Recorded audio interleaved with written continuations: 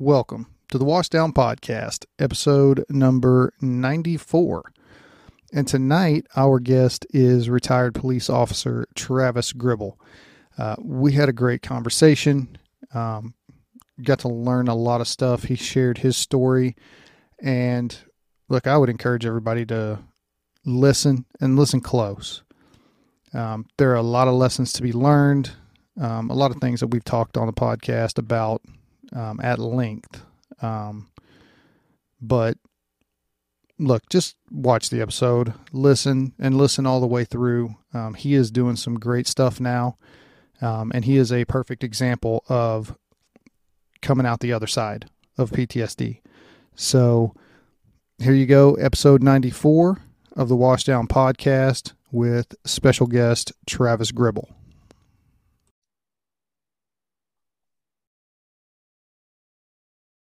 All right. So we're recording now. Travis, thanks for coming on the show, man. I appreciate it. Yes, sir. I appreciate you having me, Jeremy. Thank you.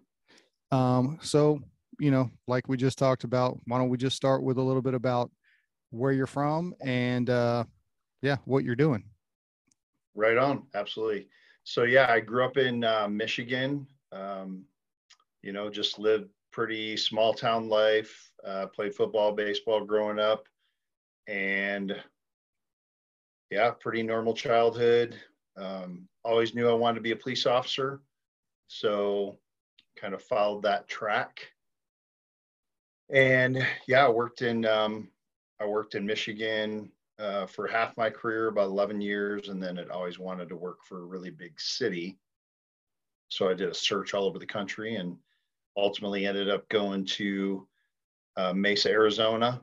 When I was in Michigan, I had, I worked for a small department. So did the normal deputy road patrol stuff. I was involved with, wouldn't call it necessarily a SWAT team, but it was a tactical response team that myself and actually another person were tasked with getting it up and off the ground because they didn't have anything. So pretty much plagiarized SOPs from other agencies and put something together. If it's not broke, don't fix it. Don't do the fireman thing where, it's not broke. Well, let's break it. Oh yeah. I've seen both sides of that for sure.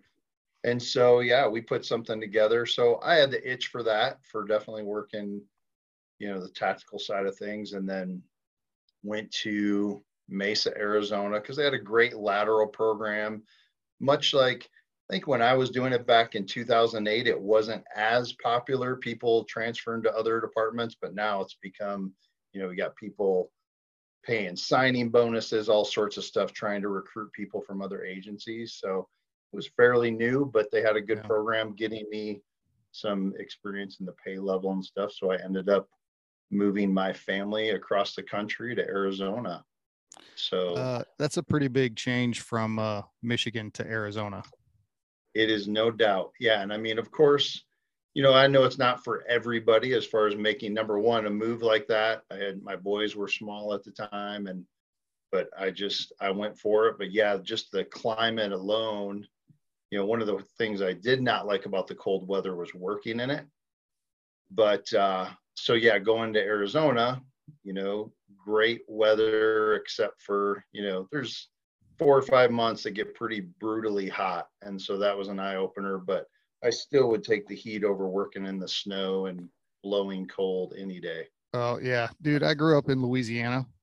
So, 40 degrees is like, that's super cold for me.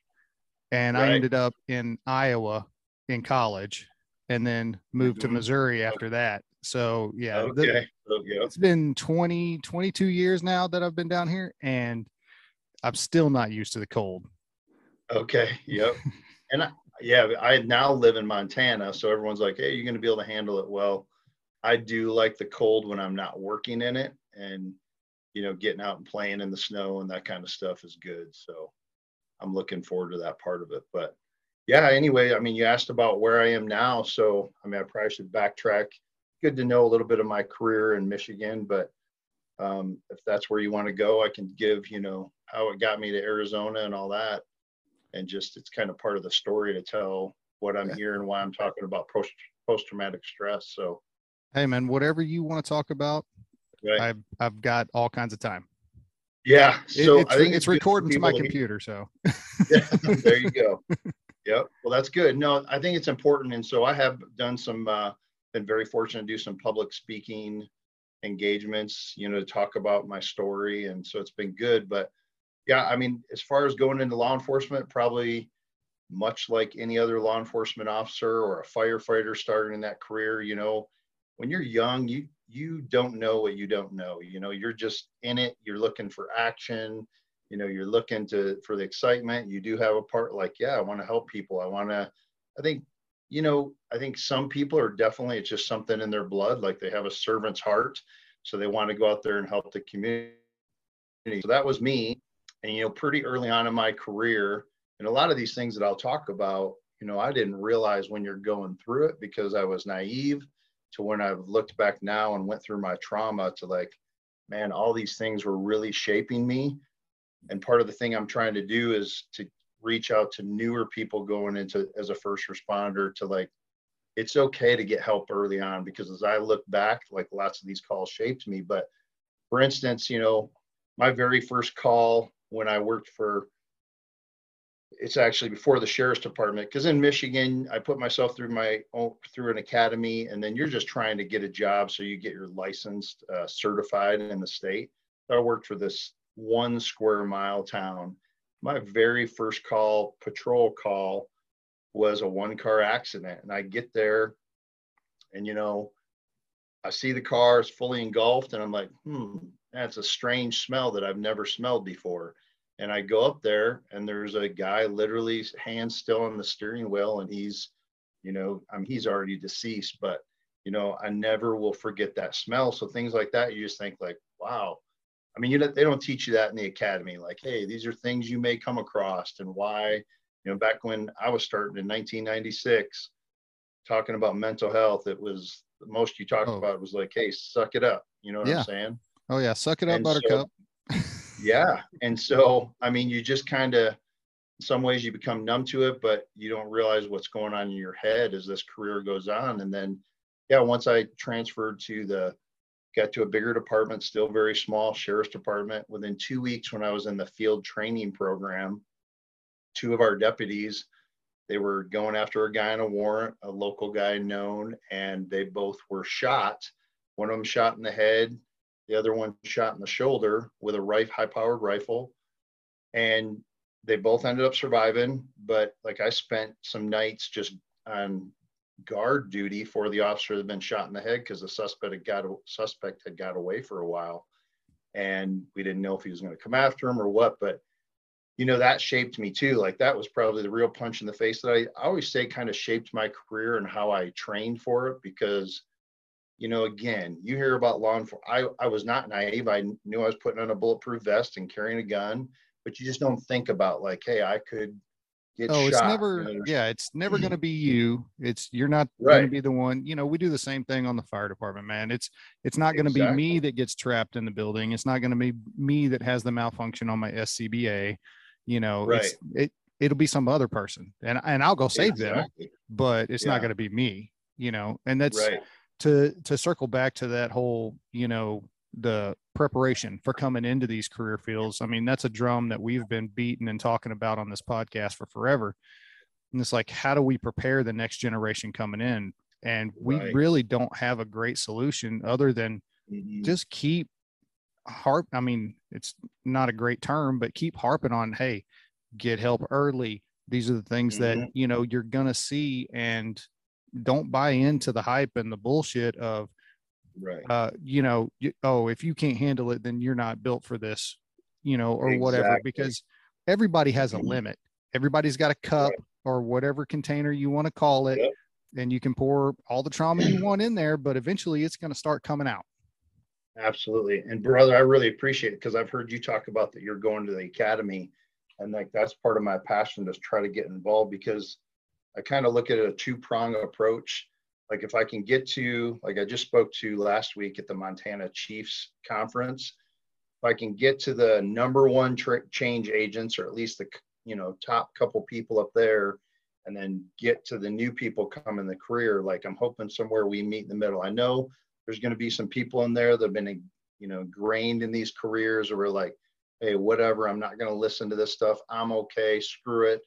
But yeah, so I look at both those, like very important to get through to them, hopefully to reach. But yeah, so I didn't expect any of this, but yeah, it just kind of shaped my career. And then I went on, through my Michigan career, working in a small area. And I also lived in that area. I have a huge heart for the smaller agencies, because you being in Kansas City and then me finishing my career in Mesa, like I see it different, because a lot of the smaller agencies, like they live and work in their communities to where they can't get away from these calls, And Yeah. so I would have suicides that I knew the families, fatal car accidents, whatever it may be, that it was just really hard to get away from it. And I didn't realize it at the time, but like, hey, these are all taking a toll. Like it is not normal for my brain to walk into a house to see a person that's taken his life with a gun, and I know that person and his family. Like that's not an easy thing, but we have to be the professional, not show emotion, or at least we think we can, and handle the call. You know what I'm saying? Yep. So I know exactly what you're talking about.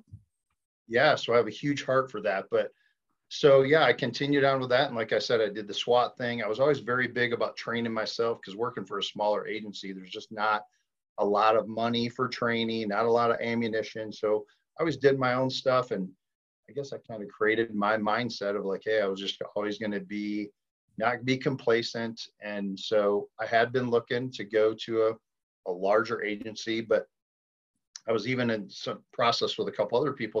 But then in 2005, again, working for a smaller agency, sometimes there's not a lot of calls for service. What we would do is the county court would put out a warrant list and say, hey, these people who live in the county, they have warrants for their arrest. So me and a couple of the guys, like when it's slow, like we'd go knocking on doors or try to find people that had these warrants. So we were going one night for a seemingly, and you should never say that, but seemingly as you look from the outside, it was just a warrant for someone that had not appeared for a drunk driving arrest.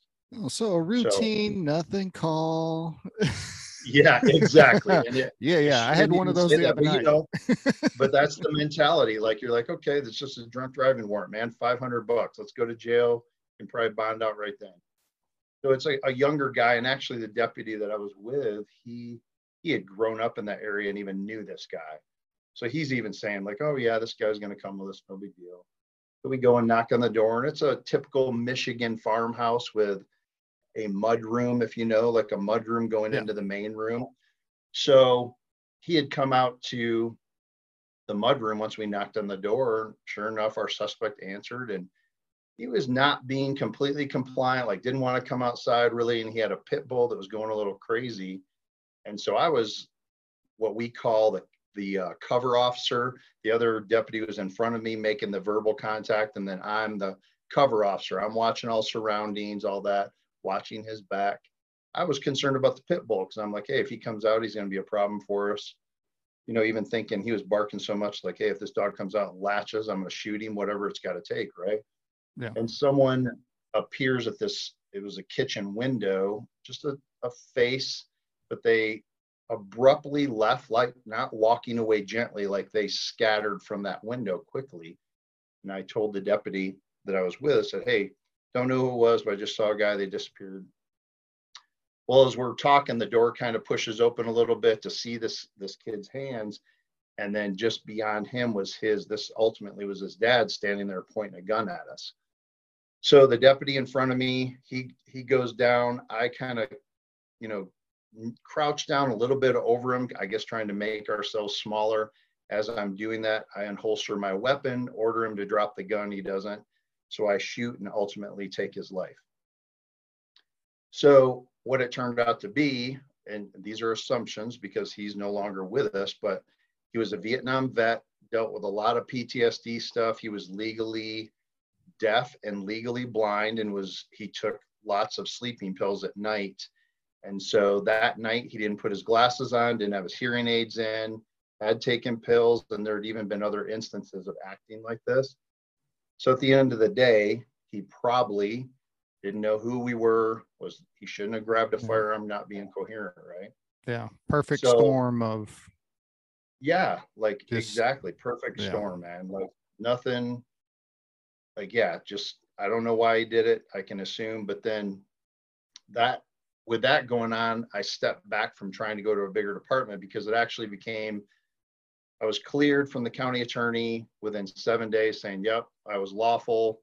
But then the civil disposition or civil suit took place, and that lasted for 5 years. Like just deposition after deposition, you know, and back then when I was going through it, you know, you're very angry about that. You're like, yeah, screw these people. Like I did everything right. But as I matured in my career, I realized at the end of the day, unfortunately, with our court systems, it's just business. The county commissioners, ultimately, they look at like, is it worth taking this to trial? Because in a civil suit, you only have to have 51% of the jury to say that we are responsible. And then you don't know what dollar figure. So ultimately, the county, after 5 years, ended up settling for $3 million. So not happy about that, but at the end of it, when I saw it was coming to an end, that's when I actually went to Mesa. And when I got to Mesa, I still had to fly back a couple times to finish some depositions. But ultimately, it really helped me in my career because some of my younger guys, once I promoted and went back to the street, they were getting sued for use of force. And obviously lawsuits have become even more prevalent now. So I was able, them hearing from me like, hey, I've been there. This is business. You did everything right. Let's just keep going. We'll deal with the, you know, the bullshit that comes with it. And let's just keep going. Unfortunately, that's our culture right now, you know, that, you know, officers can get sued anytime, just like I'm sure with you guys, you know? Yeah. I mean, I think it's probably a little bit less with us. But yeah, it's definitely happened and it's going to continue to happen, probably even more with the way, like you said, our culture is kind of, seems like it's turning. Right. So, yeah, man. So yeah, man, I get to Mesa and all's good. I go, you know, I had to go through a field training program again, but I was shortened. I only had to do 6 weeks because I, you know, did what they asked of me. And then ultimately, I chose to go to one of the busiest districts, wanted to work night shift, and got the squad that I wanted working in our main, we call it our central district, which was your typical, like you guys know in Kansas City, your prostitute, drug trafficking, high crime areas. And that's what I wanted to work on, graveyards, because it was hopping. And also, I liked not being in the sun. So, yeah. Well, I mean, you seem a little pale, so. Yeah, exactly. That Arizona sun probably treats you about the same as me. Yeah, you better take care of your skin out there. That's for sure. But yeah, you know, so yeah, so go ahead. Go ahead, man. Go ahead. Yeah, so I you know, I went to a squad that was really active, and they had some guys on there that were already, at this time, our SWAT team was a part-time team. I mean, we have other collateral duties. So most of the guys worked patrol and then did SWAT on the side. And then, so I had a couple guys on this graveyard shift, and they knew my background. Like, hey, you should test for the team, which is ultimately what I wanted. And I was able to do that a little bit earlier than normal because they, again, with the lateral process, they allowed me to do it after 18 months instead of usually the 3-year period. And so I tested and made the team. And then 6 months into being on the team, our department decided to make our SWAT team full time because we were so busy, doing like 300 operations a year. And pretty much we weren't there for our patrol shifts anyway. So they might as well take us off the scheduling books. So yeah, man, that was going well. At this point in my career, you know, I honestly remember thinking to myself and even telling, you know, I've been divorced and remarried, but even my wife now, and I had said, man, I can't believe that I'm not more screwed up with all the crap that I've seen and been a part of, you know. It's just, you know, so stupid and naive, but you know, and I get Yeah, I'd let you in on a little secret, man. Yeah, You just didn't realize it yet. exactly. And now I know that. So like, man, I probably should have been seeing people about all this, and not that any of the calls up to that point would have taken me out, but man, I mean, just like you talked about, like your cup being full or your bucket, whatever it may be, if I was taking care of all that other shit I dealt with in my career, when I get up to the point where I tell you my story of the call that really took me out, um, I think maybe I might have been able to deal with it different. I don't know. Hindsight's 2020. Yeah. Yeah. And that's a hard one, man. That's one that you can't go back in time and, Right. really answer that question to, cause, and I've done the same thing of think back and go, if I was getting help before, Mm-hmm. maybe I wouldn't have gone down that path. And that's kind of why we started the podcast, is try to, help guys early. Right. And maybe head off some of, the Yep. stuff that we all went through. Mm-hmm. But yeah, man, that can lead you down a spiral for Because right, I real think, quick. I mean, like what you're saying, why wouldn't we at least try? Like like, let's say I'd even been going to get help the whole time. Maybe the big call that I did would have taken me out, but I still like, hey, why wouldn't I try? And that's what I would Exactly. say to the new people, like you're trying to preach to, that, hey, let's at least try to extend your career.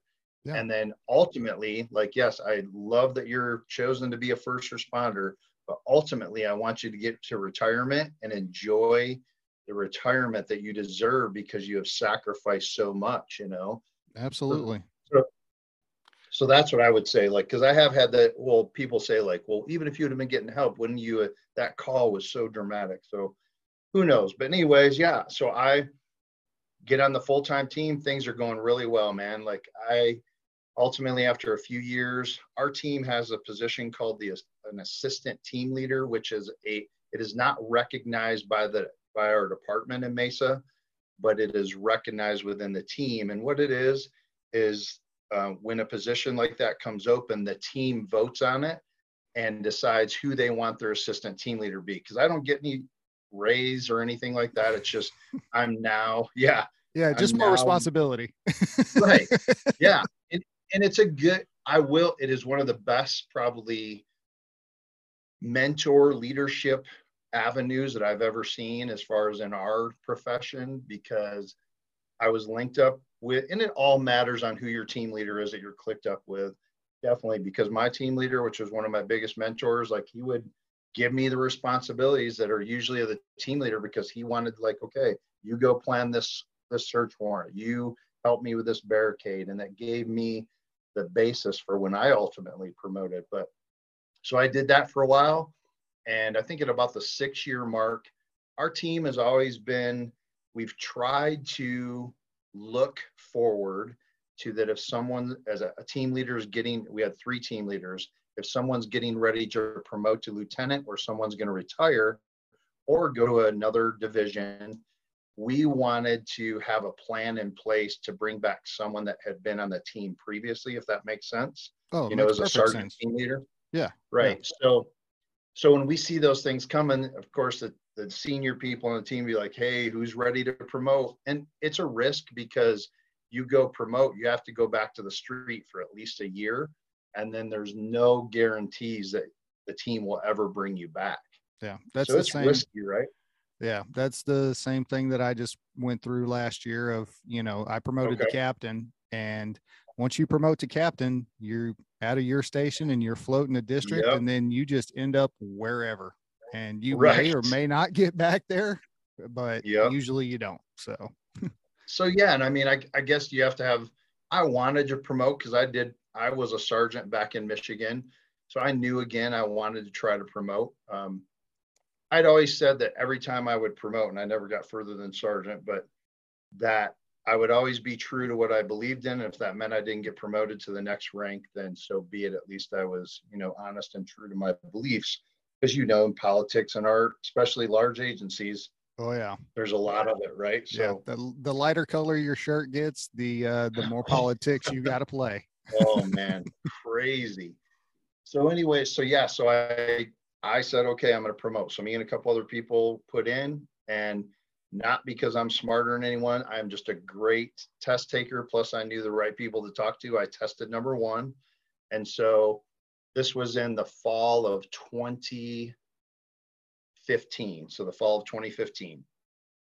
And so when that goes on, I think we ended up having, man, probably 20, 25 people on the promotion list at that point. And you know how it goes coming from like an agency like yours, like you can look forward to see everyone in the sergeant's rank. Okay, who's about ready to retire or who's about ready to promote to lieutenant. And so you could kind of gauge, when you were going to be called up. Yep. So I was planning right after the first year. So that would have been January-ish of 2016. I knew I was probably going to get called up. And you're not promoted at that time. You have to go through a training program, which is called the STEP program. Okay. And it's literally, they put you with a senior sergeant, and some people, it's like, hey, how do you handle what we called hot calls, like going to an emergency call, person with a gun, person with a knife? That stuff came fairly easy to me because all the SWAT training that I'd had, like that was a no-brainer for me. But I needed to learn how do you do scheduling? How do you prove sick time? The administrative bullshit that comes, and which is stuff I hated because I was one of the sergeants, like I did not want to be in the office. I hated being in the office, right? So I get called up and I start in January of 2016. Well, so I was on the day shift and I was with I call them, well, probably a lot of our people do, salty crew. So you knew who the most senior patrol people were based on their days off. So this crew worked Monday through Thursday, had Friday, Saturday, Sunday off. So they were literally the most senior patrol people in some of the most senior in our department. So we go, and my shift that day was working a day shift, 6 a.m. to 4 in the afternoon. And we start with a briefing. Even shift starts at 6, allows people to throw stuff in their car, get logged on the computer. And then at 6:10 in the morning, 06:10, we would do briefings. So we did briefing and it lasted 20, 30 minutes, just go over any information needed to be pushed out, things like that, just basic stuff. Yeah. It's the housekeeping. Yeah, exactly. And so after briefing broke, the patrol people go out to shift or go out on the street. And then myself and the senior sergeant with me went to his office and he started training me on, the administrative bullshit. Somewhere, I think it was somewhere around 7:30 in the morning, a call kicked out. And the person making the call was saying that he had just went to an apartment and had met up with a guy for sex. And when they were done with their act, the person living in this apartment said, I have a little girl, if you're interested. And this guy's like, no, I'm not into that. He ultimately ended up leaving. And so he gets a little ways away. Thank God he had somewhat of a conscience. And he calls into 911 and says, hey, what he had. And so I hear the call come on the radio and we're like, oh, we're going to take this. But still at first, I mean, man, from coming from a big city like you do, like you get crazy calls all the time where, oh yeah. I mean, I wasn't hyped up, right? You're like, okay, we'll see if this even turns out to be for real, Yeah. And the weird part about it is the guy didn't want to tell his name or location, didn't want to see an officer in person. So I'm like, okay. I don't really think it's that weird for something like that, though. I mean, at least, Yeah, maybe not. Yeah. Oh, yeah, because all the other stuff going along with it. That could be. Well, anyways, there's a heads up patrol person that's going by this shitty park in the neighborhood and sees, we call them tweakers, a drug user on like a BMX bike, backpack carrying type dude. And he's pacing on the phone back and forth. This patrol officer is like, oh, this is odd. Goes up and gets out of the car, calls the stop out on this person. And dispatch can hear the radio traffic, can hear this guy calling. Is like, yeah, this is our caller. So just a great job by this patrol person. So now we have the person, and he starts giving more details about what the suspect looked like in this apartment and gives us the exact location. So we get there, and it's kind of a, like, the apartment complexes are surrounding like a big courtyard, and they don't have any back windows or doors. Yeah. So we're back in the parking lot. No one can see us, right? And so we're conversing, and there's a lieutenant there that, quite honestly, he's just one of those lieutenants that counting the days to get out or whatever his reasoning was. And he wasn't real keen on, going in. He's trying to find like, oh, we don't really have a reason. Yeah. Well, to me, I'm like, yep, there's what's called exigent circumstances. We need to go in and check the welfare of this possible little girl. So I said, hey, we can just do what we call a knock and talk. It's like, probably people that are listening to this have heard about it with like narcotics officers, like, hey, we suspect this person these people are selling drugs out there. We'll just go knock on the door and see what they say. Yeah. Same type of thing. We can go up there and knock. So whether it's because, and my senior sergeant, he's a really good guy, but he was just a guy that wasn't gonna like ruffle any feathers either. Me coming from the SWAT world, I did not have a problem having confidence in yeah, telling lieutenant like, hey, I'll do this. This is no big deal in my mind. Like, did you take your cape with you when you left SWAT, or did they make you turn that in? Right. Okay. I get you. Yeah. Yeah, man. I tell you, I know SWAT, we're kind of a bunch of knuckle draggers and we get a bad rap, but yes, I definitely, and sometimes we are, brother. We are freaking knuckle draggers. We make the same jokes about the guys in our rescue division, but I'm gonna tell you what, man. Yep. Whenever the shit hits the fan and you need somebody there that knows their shit, it's like, hey, where are those guys at? Right, so. Exactly. And that is, we're our own worst enemy at times, but it just gave me again the confidence, like, hey, this is no big deal. I can take these senior patrol officers up there. We'll see what happens. So finally, lieutenant says, yep, go ahead, Travis, you take people up there. And so we did, and we go up, and I set a couple officers, kind of a cross cover on the door, and I'm, standing behind them and say, okay, go ahead and knock on the door. And a male subject comes out, and he's wearing exactly what the call taker had said. He's like in a pink ballerina type deal. So, so with that information and everything he had told us, I said, yeah, grab him. That's enough. So we're going to search his apartment. So got him taken care of. An officer took him, detained him. And I told the other two officers, like, hey, let's clear this apartment. So they both went in first. And then I noticed, I come in right behind them, and I notice off to the right, there's a closet door that's closed. So I said, hey, I'll cover that. So meaning I will stand outside that door, protect your back from this door while those, I tell them to go ahead and clear the rest of the apartment. So they do, and they come out and they're like, hey, boss, I got nothing here. Nothing looks out of the ordinary other than what you may think, but just nothing about a little girl. So I said, okay, I got this closet. I'm going to clear this. So I opened up on my own. There's not enough room for two people to do anything, but if you ever seen some of these, smaller apartments, it's kind of a closet / storage area. So it's like 8 or 10 feet deep. Yeah. You know what I'm saying? Yep. I know exactly what you're talking about. And it's just cluttered bullshit, stuff probably like about knee high, the whole length of it. So I scan first, my pistol's out. I'm checking everything, nothing, don't see a person, anything like that. And I'm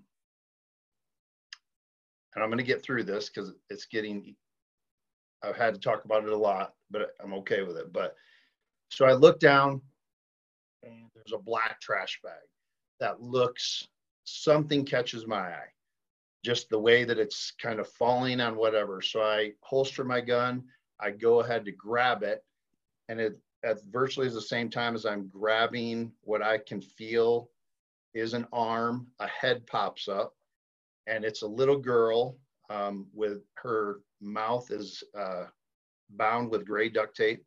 I pick her up, her hands are bound and her feet are bound. And in the bag, the smell is overwhelming. She's sitting in her own feces and urine. So we get her out, and my other officers, we get her on the couch, we get the tape cut, obviously, out of the bag. obviously our immediate concern is like health and well-being. She is conscious, but she has no expression on her face. Like I'm telling you, like you'd think you'd have something, but it's just stone cold. No smiles, no nothing, no talking. And she's smaller. I won't give exact age, but somewhere around 5. And so at that point, the rage hits me, and it was everything I could do because this asshole's sitting out on the patio, and it's daytime. And all I can think is like, I wish it was nighttime, because by this time, all these people are starting to gather at apartments. They see something going on. And like, I literally wanted to put a bullet in this guy's head. Like, that's the feeling going through me right now. You do not deserve to live. Yeah, And I got that same feeling going through me right now.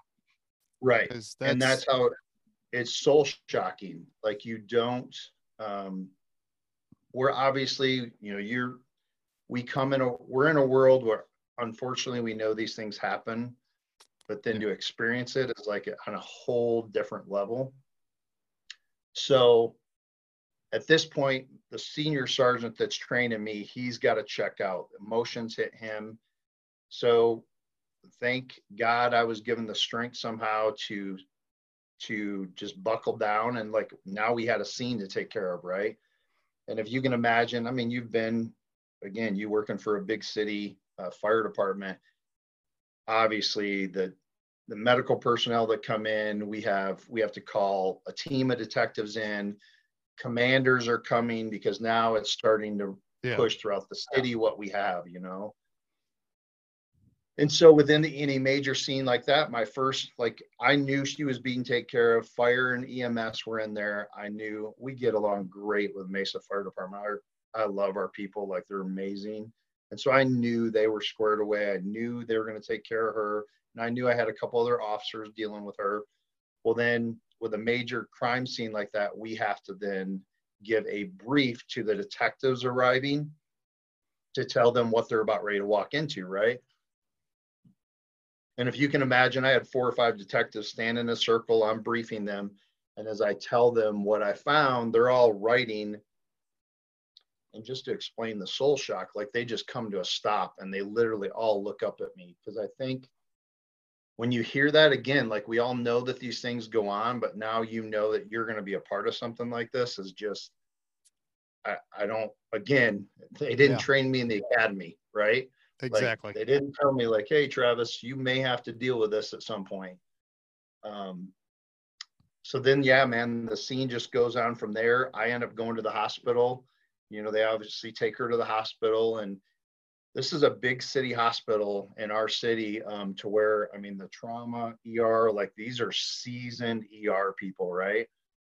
And so I'm standing at the nurse's station, and they're going in and they're, doing their evaluations, seeing what injuries are, getting her cleaned up. And I will never forget that one of the nurses came out and she had to go to the sink because she vomited. She had to vomit because, if you can imagine what she's having to see in that room, the injuries, the things that just horrific, man. And so we do have at Mesa, we have what's called a peer group. So it's put in place to respond to help officers, whether it's an officer involved shooting or something like this. There's only 2 full-time people, which is not enough of it. We have 850 officers plus civilian staff plus dispatchers. Not enough, 2? right? Yeah. So not enough. I can't really throw stones because my department's not so great on that either. Right. A lot of us, we kind of just take care of ourselves or outside sources. So, but yeah, that's yeah. And we do have volunteers, like there's officers that can go through a 40-hour training to become a peer person, but it's then trying to find them, whatever. But I did have someone respond as my peer person that day. And ultimately, it's kind of interesting story. I vaguely knew her, but she ultimately ended up being my last SWAT lieutenant. We have a very strong relationship now and just kind of connected through this call. But man, so this is where we get into the lessons learned, right? Of what I could have done different and what my agency could have done different. I'm sure, as you know, with any major case like this, there's going to be some sort of debrief, not a tactical debrief. It's going to be, they ended up bringing in, I think this individual was linked up with the fire department, and it was a mandatory. And I think at this time, there's probably 60 people there that have been connected to this call. And it was touching everybody. Myself and the senior sergeant, and my senior sergeant, him and I never talked about this call after that initial responding, because he was not that type of person. So when we left there to go to the hospital, it was no conversation, just look forward and drive. So nothing there. And a lot of that was because of our culture. We just didn't, I came to Mesa PD. It definitely was not made known to me like, Travis, hey, if you deal with a horrific call, we're going to help you out, or it's okay. I mean, how many child deaths and suicides I had, no one ever said like, hey, you okay? Like, let's get you some help, right? Unfortunately, that's part of the culture nationwide in police departments and fire departments all over the place. And that's it. Right. Ultimately, what needs to change is the culture to make it more acceptable. I mean, right. I think whenever we were talking on the phone the other day, I mentioned that study that I read from the University of British Columbia. Mm-hmm. They polled a bunch of firefighters about if they would seek mental health services or not, and over 90% said no, because of how they would be viewed if they did. Right. Yep, exactly. And what's another crazy thing, man, as I'm finding out as I'm starting to speak and talk with other agencies, most agencies don't even have it defined what a critical incident is. So what happens is, for instance, like whatever, a child death, a murder, suicide, that you go and your officers respond to this, and a supervisor, as an on-scene supervisor, you should be able to say, this is a critical incident. Now from there, we're going to give them some time off. We're going to help them get assistance, whatever it may be, instead of major agencies in the United States are just flopping like, and they're case by case, like, is this a critical incident? Well, let me think, or someone will say, maybe it's not. And like, that is one of the first things I'm trying to advocate for, is like, define what a critical incident is. Take it out of the hands of the officers, the firefighters' hands, and even the supervisor's hands. Of like, nope, what's about to happen. Have an SOP. Have an SOP, or a gag or a GOG or whatever you want to call it. Yeah. And I guess I was just dumb to think how that seems now, as I look where I'm at, it seems so simple to me. And again, I'm not talking a 3-man department in the middle of Montana. I'm talking major metropolitan. Mesa PD is the 35th largest agency or city in the United States. And they didn't have critical incidents defined until recently. So it's like, man, but anyway, so we had to go to this mandatory debrief. And man, I'm sure you've been a part of these. And like, you go in there, and coming from a large agency, 2/3 of the people in there, I've seen their faces before, but I've never even had a conversation with them. And it's like, hey, let's share our feelings time. What are you guys going through? And I'm like, I could not get out of that room fast enough. I don't know if your department was kind of like mine, but anytime they say mandatory, automatically. Oh man, you're like, yes. Yeah. Right. It's shut down because you do have to have buy-in to even want to go to that. And it's just, just another thing. Like, we need to, I understand the time and the place for those types of things, but just the expectations can be a little bit crazy. So, but after that, man, I literally, not one person from my department, to include lieutenants, commanders, chiefs, anybody ever came and said, hey, we know you pulled that little girl out of the closet. You need to take some time off here. We would like you to see somebody. This can be traumatic for anyone, to even the point where of course, this is a big news story. My chief at the time had 32 years on with our agency. And he said in his 32 years, he had never seen anything so horrific. And this dude was a hard charger, had been through every high speed unit in our department, to include homicide, gangs, all that. And he says that, but yet no one comes and like gives us any help. And ownership now, my man, like I seriously look back, I should have had the balls to say, I don't care what you people think, this ain't cool. Like I Yep. should not, my mind is not prepared for this. But again, when the culture is so strong, and that's why I hear you talk about smashing the stigma, making it okay to come forward. That's, if you create that culture, then someone can say, hey, I need help. Oh, Like this is absolutely. not okay. Yeah, you And head some of off. it with me, go ahead. No, go ahead. Some of it with me, man, is it was also the perfect storm. Like I wanted to get through the training progress and get my stripes. I ultimately wanted to get back to the team. And I mean, my team at the time, I was, the special operations division. We sure as hell didn't talk about, oh, that call kicked my ass or whatever it may be. It's like, you know what I mean? It wasn't okay to talk about that stuff. You just didn't, and I grew up in an era, and I'm sure you've seen so many guys and gals, their personal lives are such shit shows. They drink too much. They're on three or four marriages or having affairs left and right.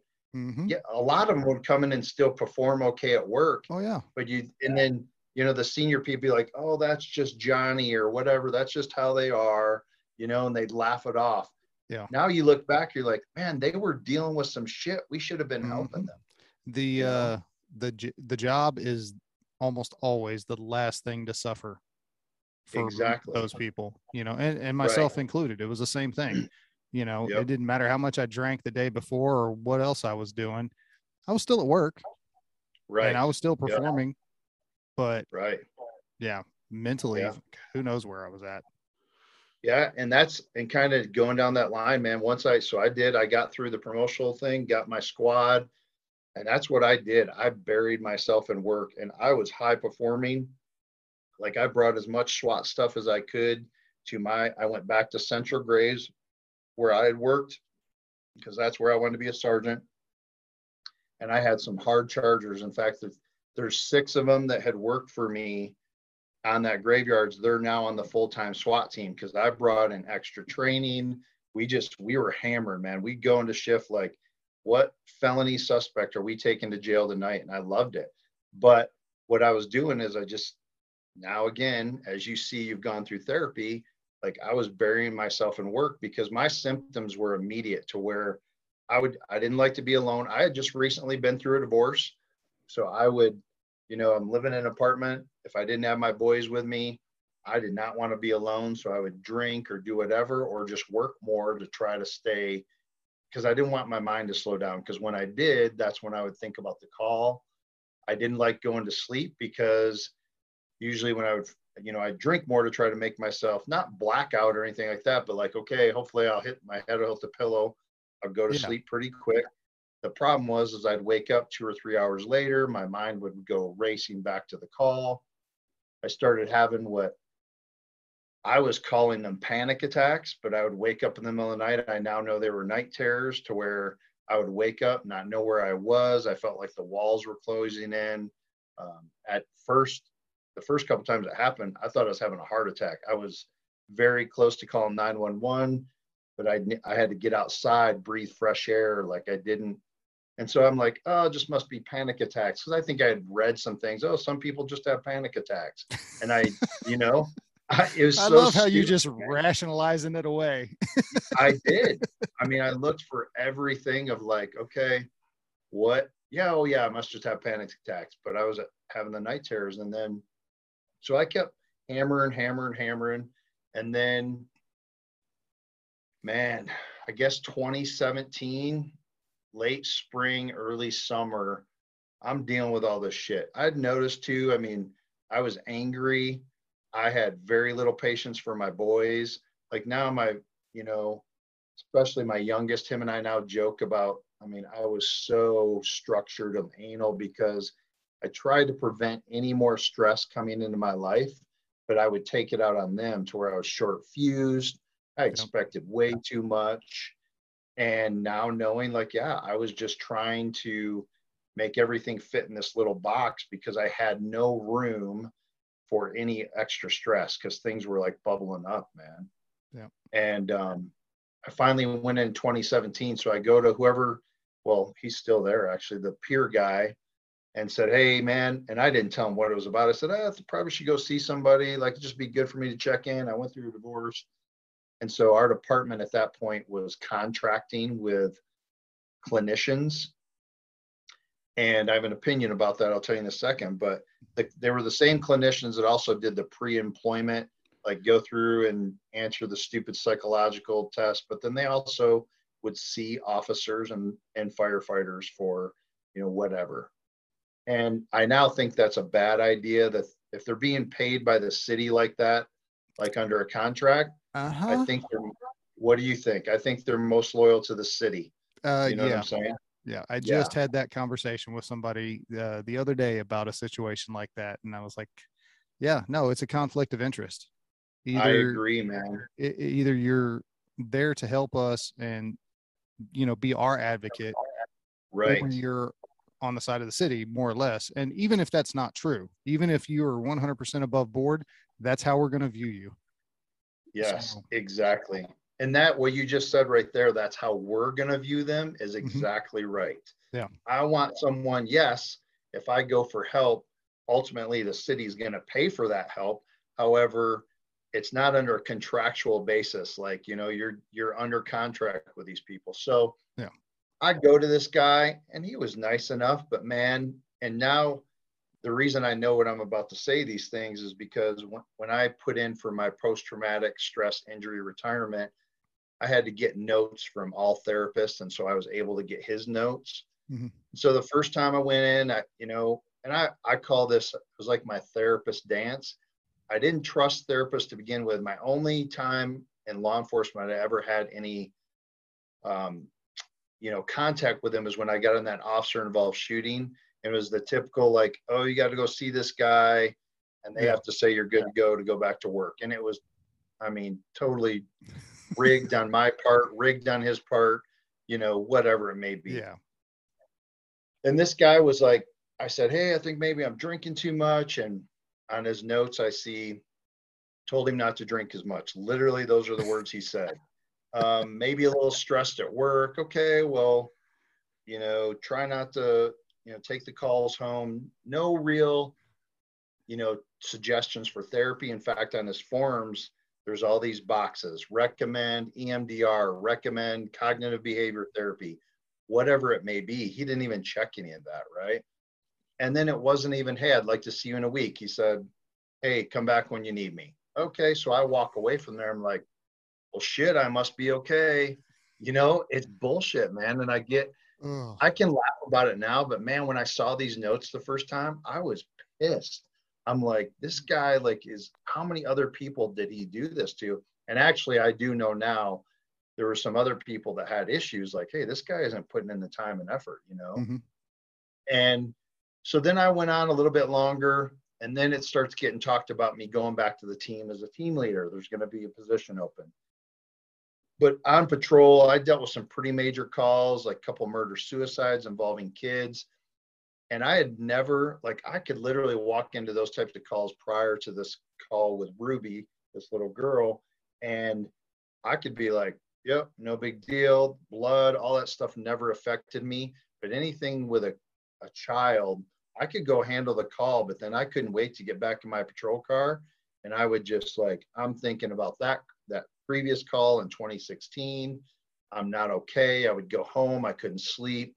So, and now that I know through therapy, it's like, man, my shit was adding up here. You were like, stacking, man. You were stacking plates on top of plates.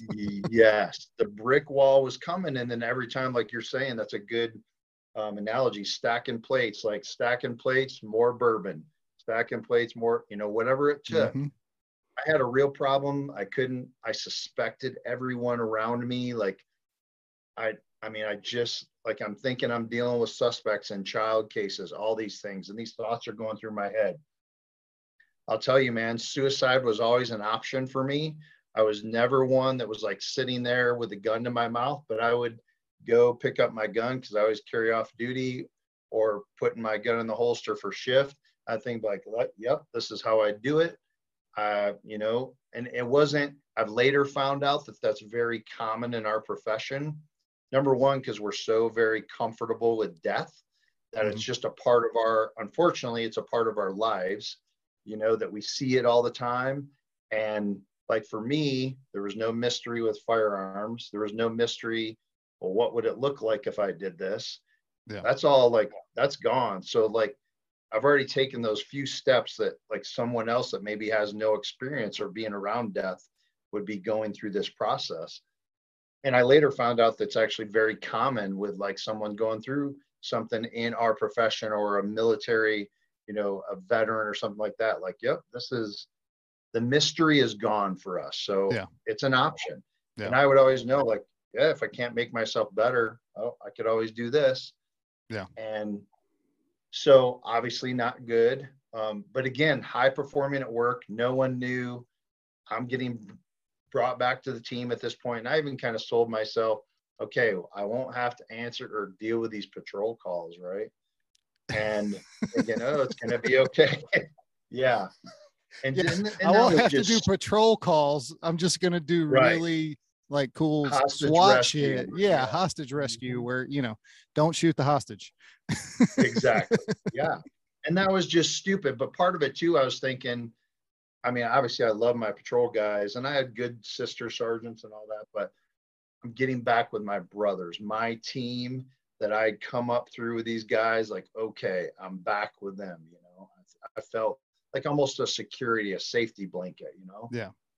And so I get back there, and man, at that point, I had a lieutenant that was my former team leader.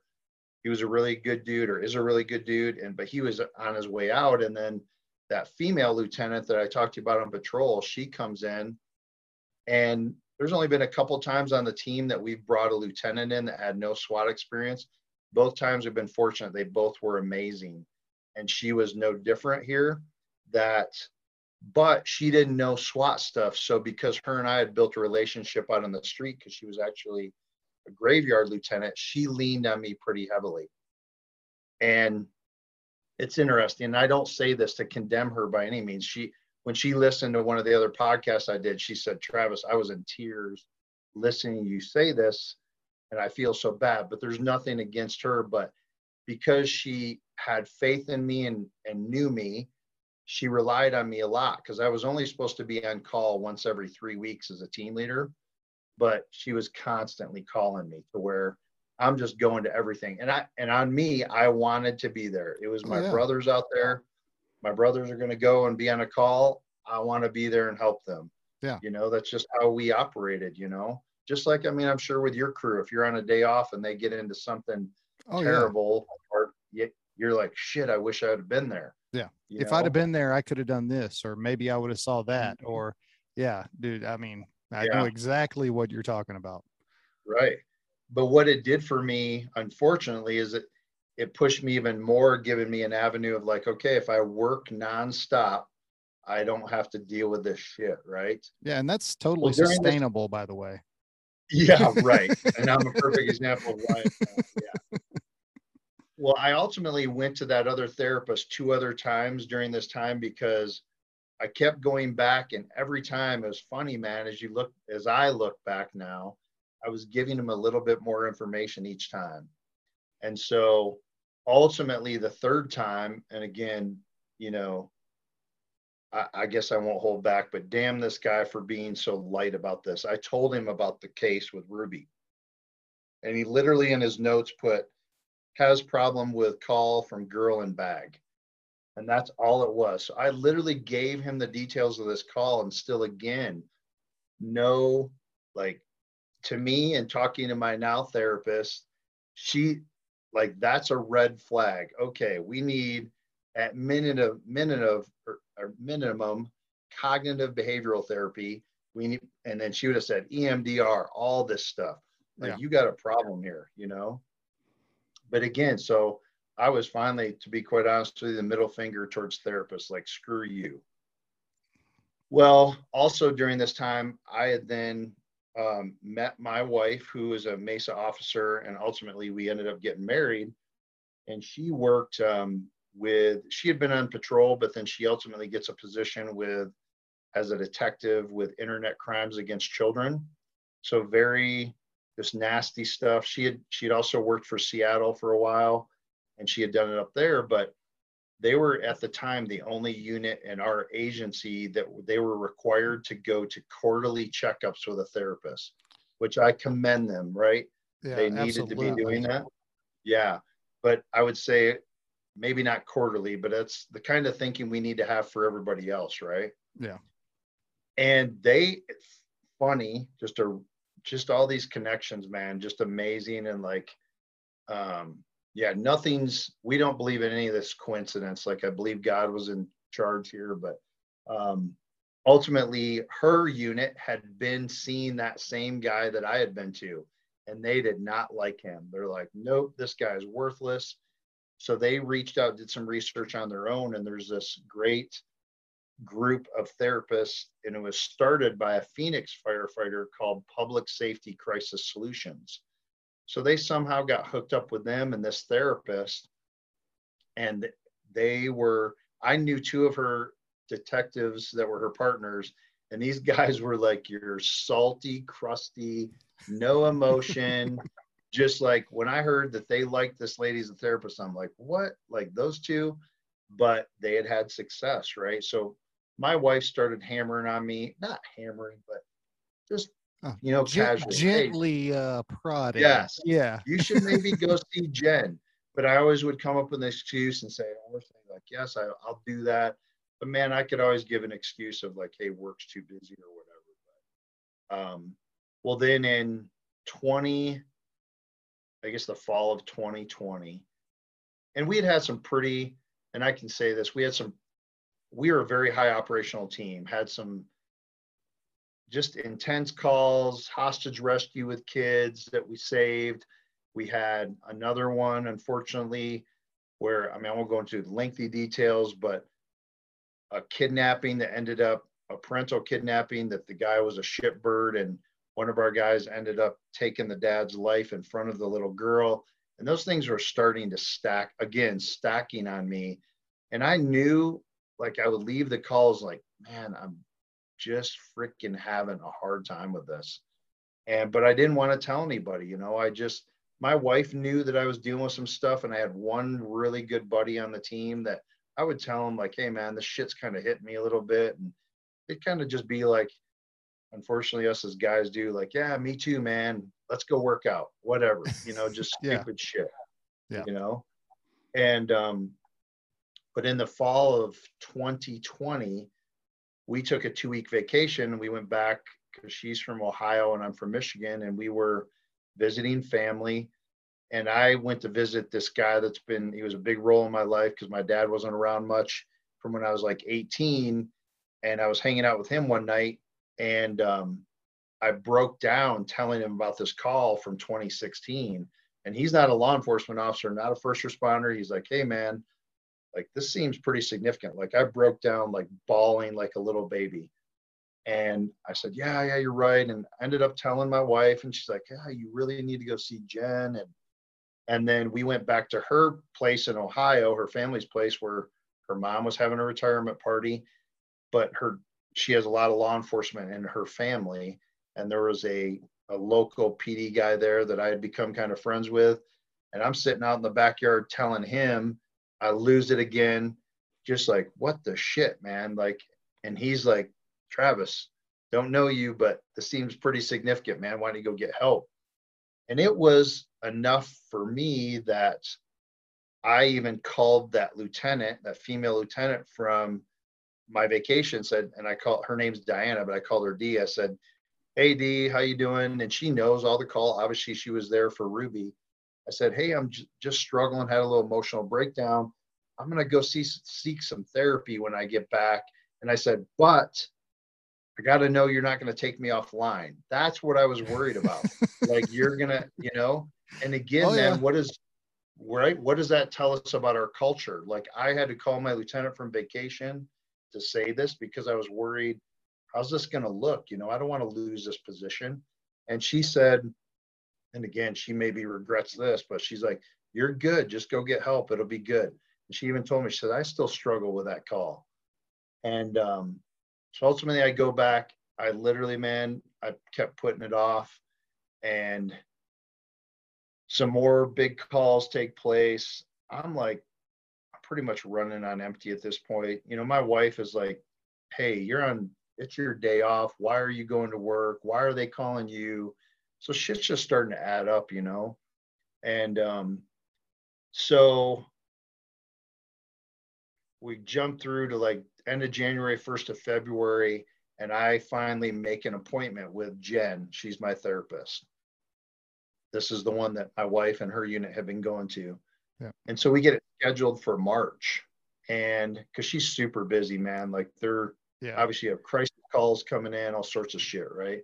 Yeah, my wife is a therapist, and that's her clientele as well. Oh, no shit. Yeah, police, fire, and veterans. Oh, So I man. know all about it. Man. So she gets it. Yeah. Yeah. Like every week, it seems like, holy shit, I'm not, this is not bad. I'm just like, if people only knew how many people were like, hey, this is crisis. We need help like right now. Yeah. They would be like, holy shit, because they think we're robots, they think we don't feel any of this shit. Oh, yeah. But, so anyways, so this is a Monday. I'm supposed to go in and see her, but I'm the on-call team leader on this week. I literally, man, I'm pulling into the office there to go for the session, and a barricade kicks out back in Mesa. Of course, I'm the on-call team leader.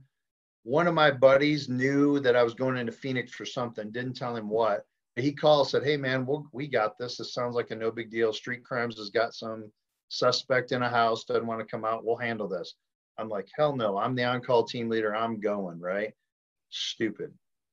So, yeah. And you'll hear what, like, well, maybe not stupid, because maybe it's what fucking pushed me over the edge. I don't know. But anyways, I head back to Mesa.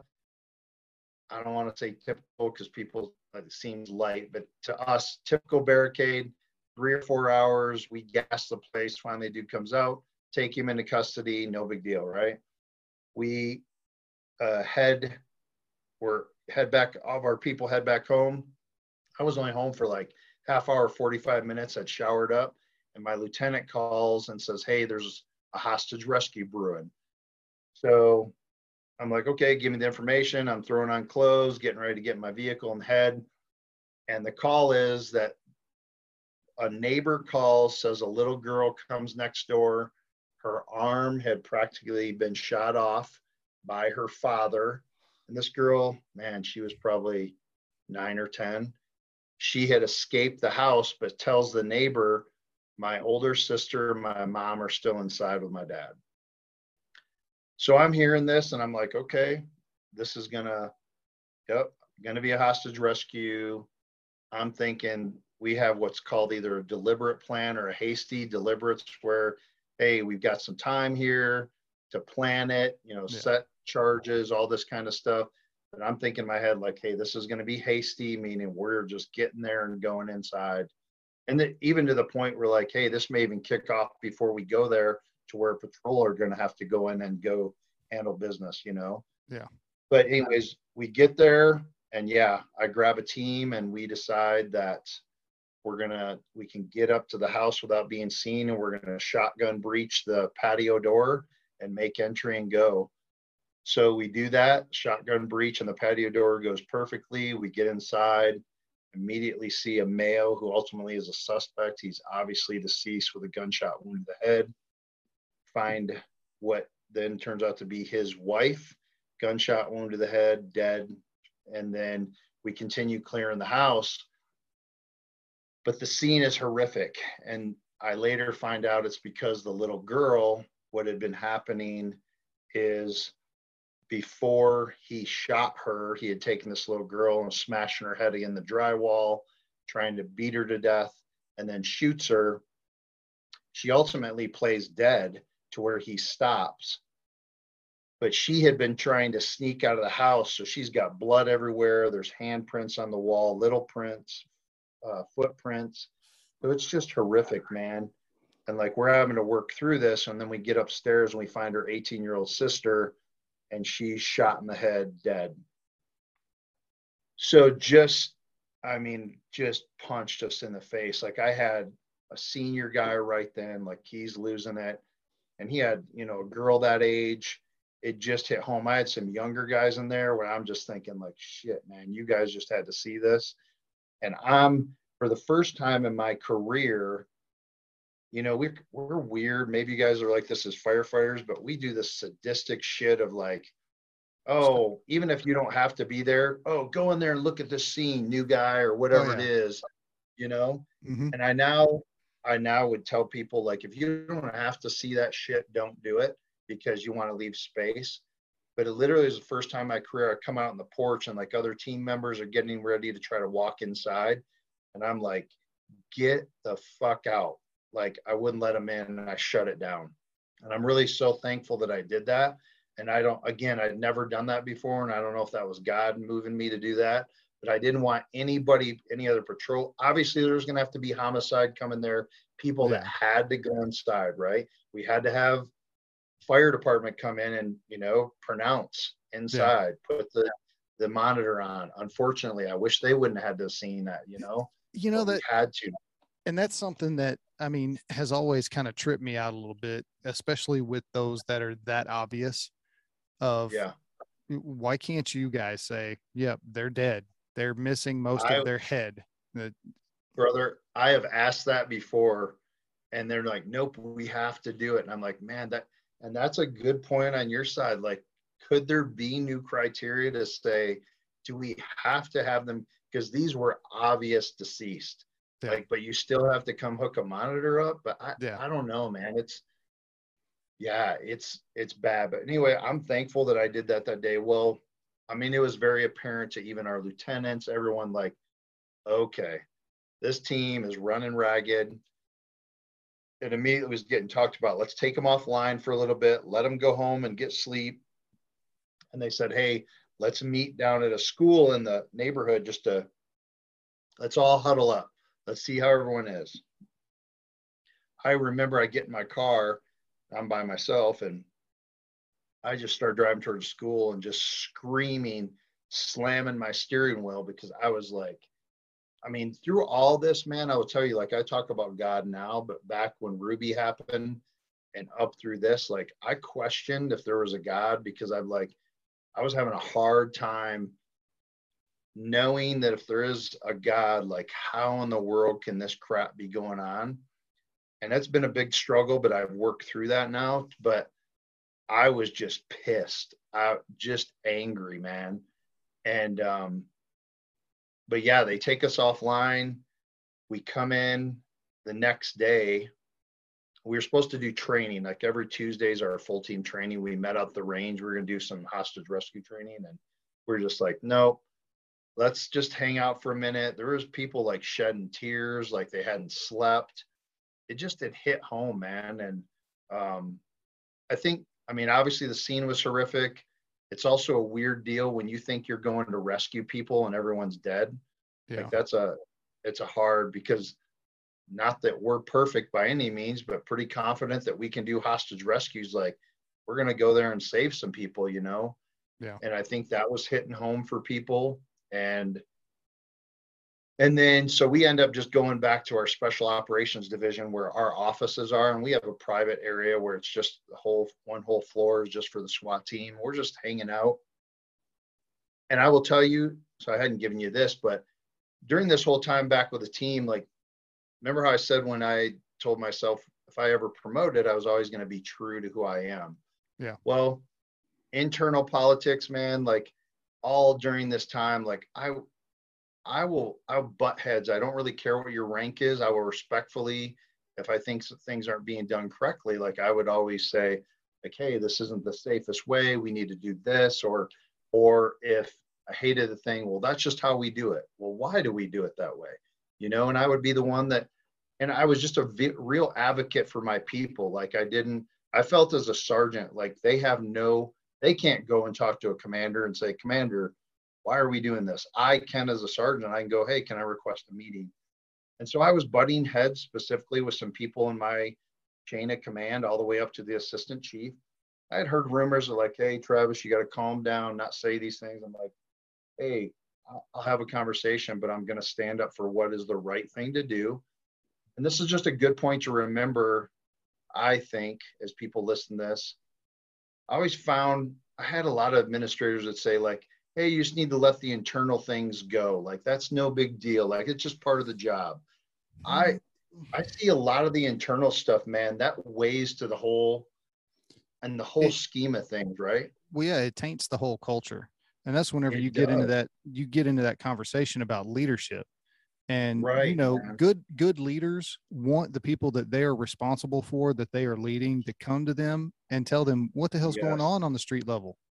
Yep. Because you can set up there in your, I don't want to call it an ivory tower, but you're out of It touch is. with what's going on, what Yep. your people are dealing with on the day to day. Because Right. and I'm not trying to slam them or anything like that, because they No, have the political thing to worry about. They for have the sure. whole department, and it's a lot bigger view. Right. And it's a hard balancing act, but a lot of them, it seems like, tend to dip way too far on that side and lose touch with, you know, Yes. I don't want to say the stuff that truly matters, but at least for the bulk of the people that they're responsible for, the stuff that truly matters. I agree. Yeah. And it's not, again, like you're saying, I've never walked in their shoes, so I can't imagine. Because, yeah, the politics that goes on up there, you're trying to please city managers, mayors, the community, but you can't forget about your people, right? But I will say, and you'll know where I'm going with this, but all during this time too, we have, I'm sure you guys have performance evaluations like Oh yeah. yearly, maybe. Yep. So we had that. And the last two of mine were all exceeds ratings, which means like you can get just, I can't think of the name, but average is the normal. We're like, yep, you're meeting all standards.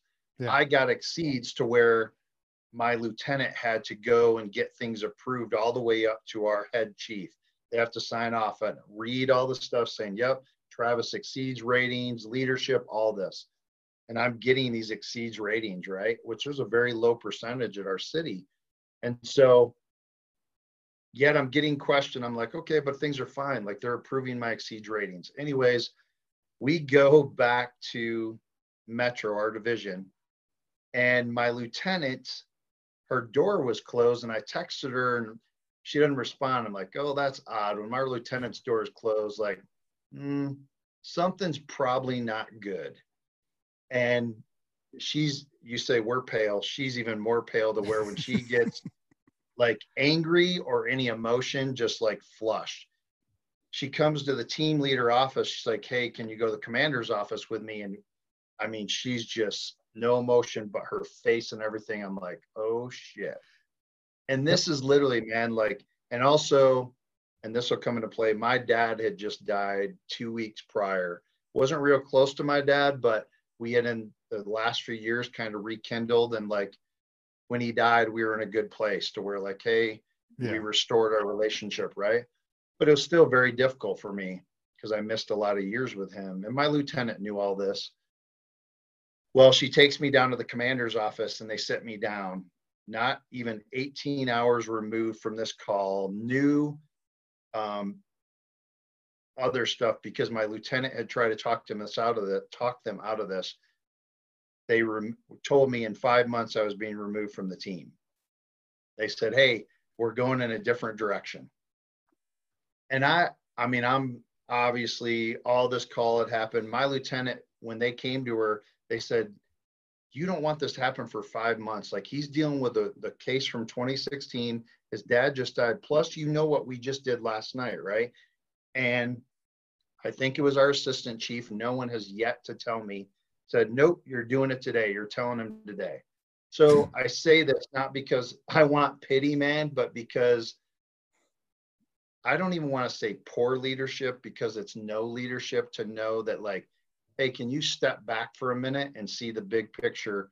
Because I really do talk about, when I go and speak to people, that are people in leadership positions can inflict additional trauma if they do not handle these things appropriately or speak appropriately.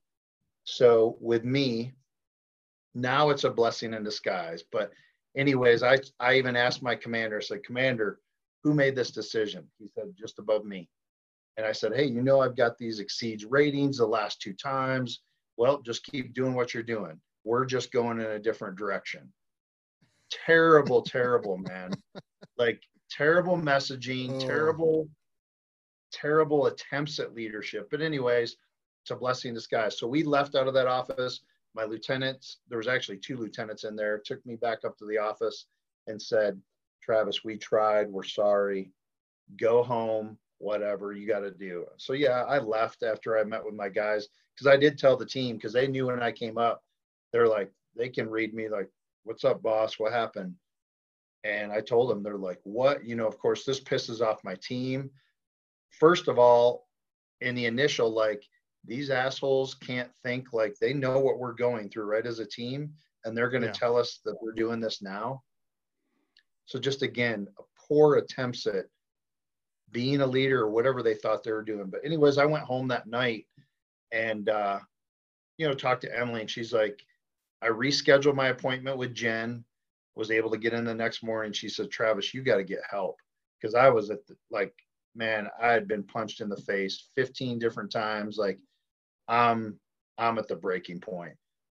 So yeah, man, I showed up the next day, and I don't know what it is. My therapist is amazing. There's a couple reasons why I think she's amazing.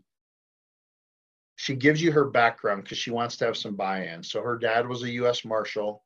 She worked for Phoenix Fire Department for the critical, like the mental health response unit.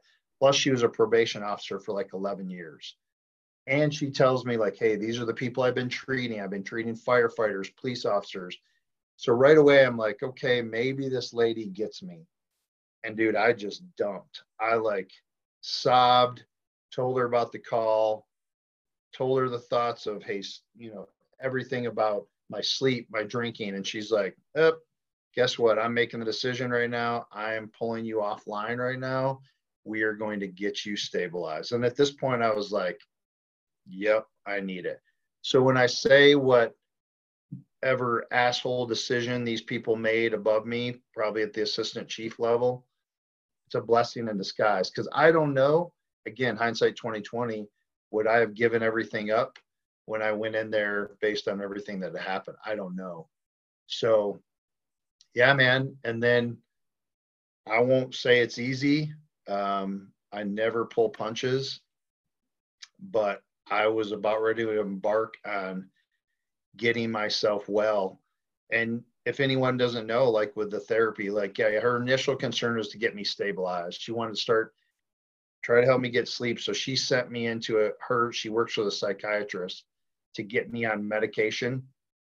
And specifically, I can't tell you the names of them because I'm off of them now, but PTSD medication that I would take before to go to bed, try to prevent the night terrors and to get me sleep. Because she's like, I got to get you rested. And now knowing and working with her, she was preparing me for the battle that was ahead. Yep. So again, very, very calculated, and how that's why a good therapist, if they're doing things right, like this is a process, right? Yeah. And so, yeah. And then over the next few weeks, and because the medication doesn't work overnight, but getting me stabilized, and then she, you know, just created a relationship with me as far as like, hey, tell me what's been going on. Tell me about the calls. Tell me about your career. Just trying to figure me out as a person, right? And know how to treat. And then I'll tell you, man, one of the biggest things she did for me, and it's part of what my Instagram page is, my arena, is I always joke because my therapist, I always say she's kind of a hippie. She's kind of out there. I've done sound therapy with her, all sorts of stuff. But she had this thought, man. And first of all, she hooked me up with actually this Scottsdale firefighter who literally, he tried to take his own life and ultimately gets brought back by fire personnel and just in a hell of a place. And him and I are now good buddies, to where he had been going through the therapy for a while. So she's very calculated. Hey, I want you to meet Rick, because Rick has been where you are. He's not better or by any means like completely done with this, but he's further ahead than you. And I just want you to sit and talk with him and tell you what this looks like. And then she created this meditation night of, and the speech, The Man in the Arena with Theodore Roosevelt. So she does this whole thing based on that, because I don't know how it was, man, whenever you came forward, but like when I came forward, I was ashamed. I felt like I had failed. You know what I'm saying? Yeah. Just crushed. Yep. Like, I'm like, what kind of man am I? I can't deal with this shit. I mean, I won't use the words, but I'm a person less than capable, whatever it may be. Oh yeah. And I'm the only one. I'm the only total, one. Yeah. Brother. And that's why I say, like, that's why I'm doing what I'm doing now. And I love what you're doing, because that's where I was. Like, I knew that people came forward, but I was the person that made fun of people coming forward. And when I would look at them from the outside, I would condemn the shit out of them. Like, you're a punk. You aren't strong. How are you so weak? You know what I mean? But I never even gave a chance to like sit down and talk with someone to feel or say like, hey, try to understand where they're coming from. I didn't even give it an option, which was, I feel, I mean, obviously I can't pull those things back. I'm very regretful that I was like that, because I hope I didn't hurt anybody, by doing that. But unfortunately, that's how our culture was and how we were bred to think, man. Well, yeah, absolutely. And, I still see it today. Yeah. And I don't know how to change it. I mean, other than guys and girls speaking out and saying, hey, I went through this. This is what it is. And I came through the other side, and this is how I did it. And I'm good now, and I know the steps to take to get to good. So, and I think that's, Jeremy, how much power is in there when you hear that from another person? You're like, holy shit, I'm not the only one. Exactly. It's huge, man. And that's why I'm doing what I'm doing, and why you're doing what you're doing. That is just gigantic to me. So yeah, she's brilliant. She does this meditation. And again, what's another thing that's cool about her, she's like, I won't ever pulling punches. If you aren't following my program, I'm going to tell you, stop screwing up. I'm going to meet with your family and tell them this is what he's got to do for therapy, all this. So I really appreciated that. But that night gave me, not that I was better. They're like, oh yeah, I'm good. I still was dealing with the shame and all that I was inflicting on myself. But I had this little bit of a thing in my head of like, hell yeah, like, and this is not me patting myself on the back, but in my opinion, I have a little bit of street cred because I've been through some shit. I've worked on a very high operational SWAT team. I've done some stuff to where if you want to come and talk to me about, you're less of a man or whatever, like, I've done all the shit you guys have done. But now, like, once I came forward for help, and going through, I mean, I eventually got to EMDR therapy. That's some hard shit. Like, I'll never lie to anyone, like walking through those calls again and processing to reframe them and do all the things I need to do. Cause man, I was so screwed up I didn't realize this, like with triggers from the tape, triggers from black trash bags, triggers from the smell that I smelled that day. I didn't even realize it, but man, you've got to, and I don't know if you've done EMDR therapy, but you're literally walking back through those calls step by step to reframe it. And now to a point, like now I look at it as an honor, and I'm thankful that I was there that day to help her. And I've worked through, like, yeah, I will never, I'll give you an instance, like the triggers, like the duct tape prior to me working through that back in Arizona, go out and get in a tape drawer.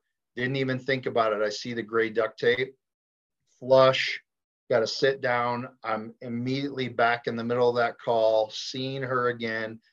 Now, yes, whenever I see gray duct tape, I will go back and I will think of, I'll know what it is, but I now am able to, I've reframed it to say, Travis, the call's not occurring right now. You're okay.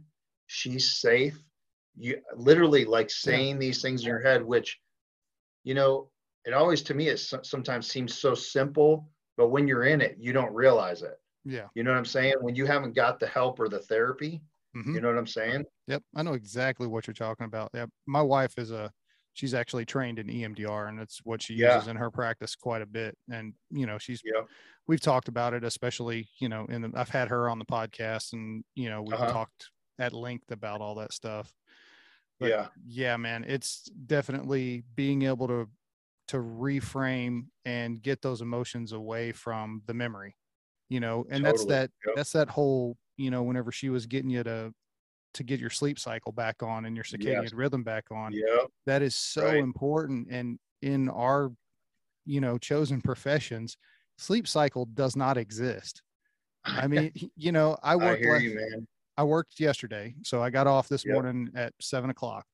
So yeah, I went to bed at 9:30, Yep. 10 o'clock, but the ambulance went out 2 times. The truck went out. Oh man. We went Yeah. out, and it's like, okay, well, of that from 9 to 6 or 10 to Hmm. 6, okay, I was getting woke up every hour.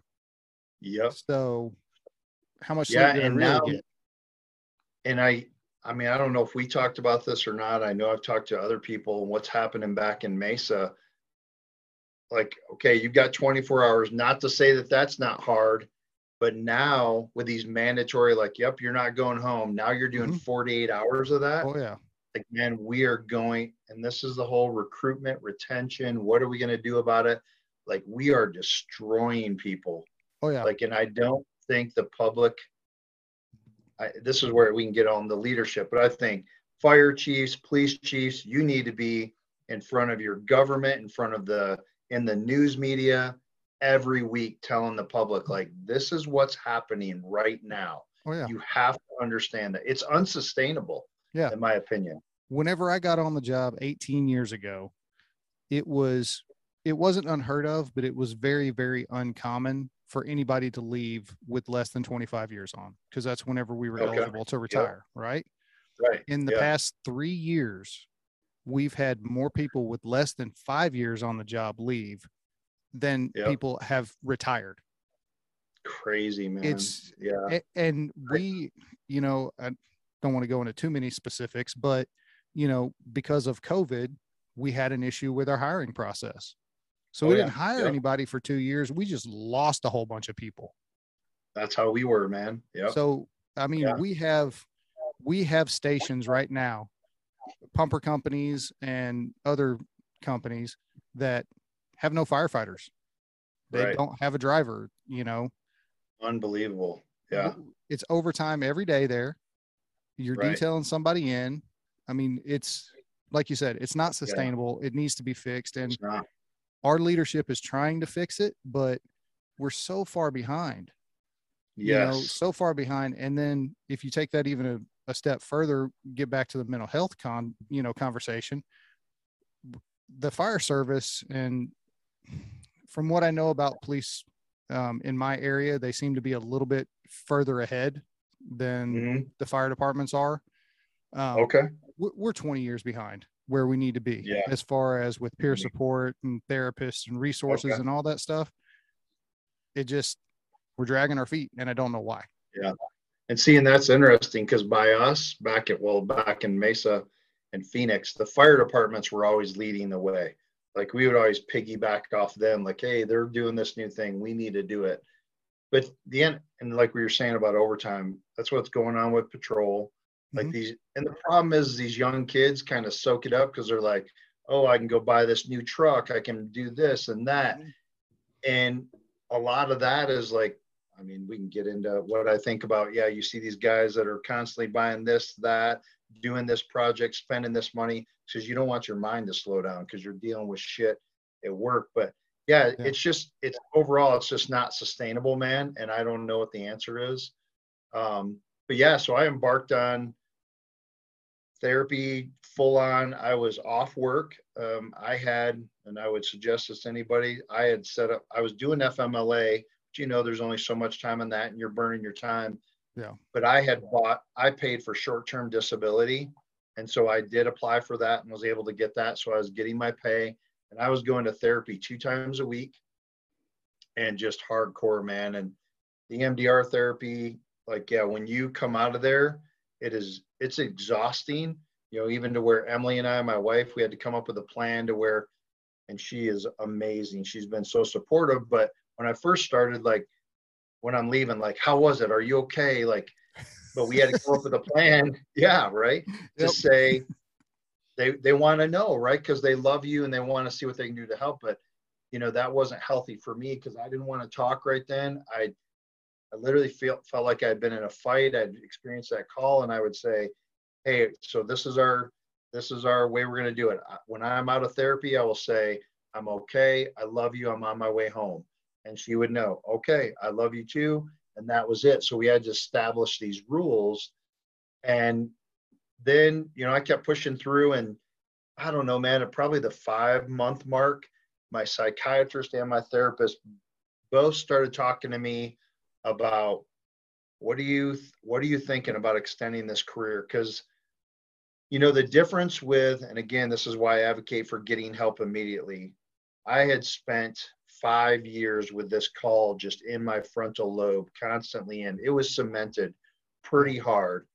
And they both told me, like, yeah, we're going to get you to a place to where we want you to have an amazing life. You've already been in this career for 24 years.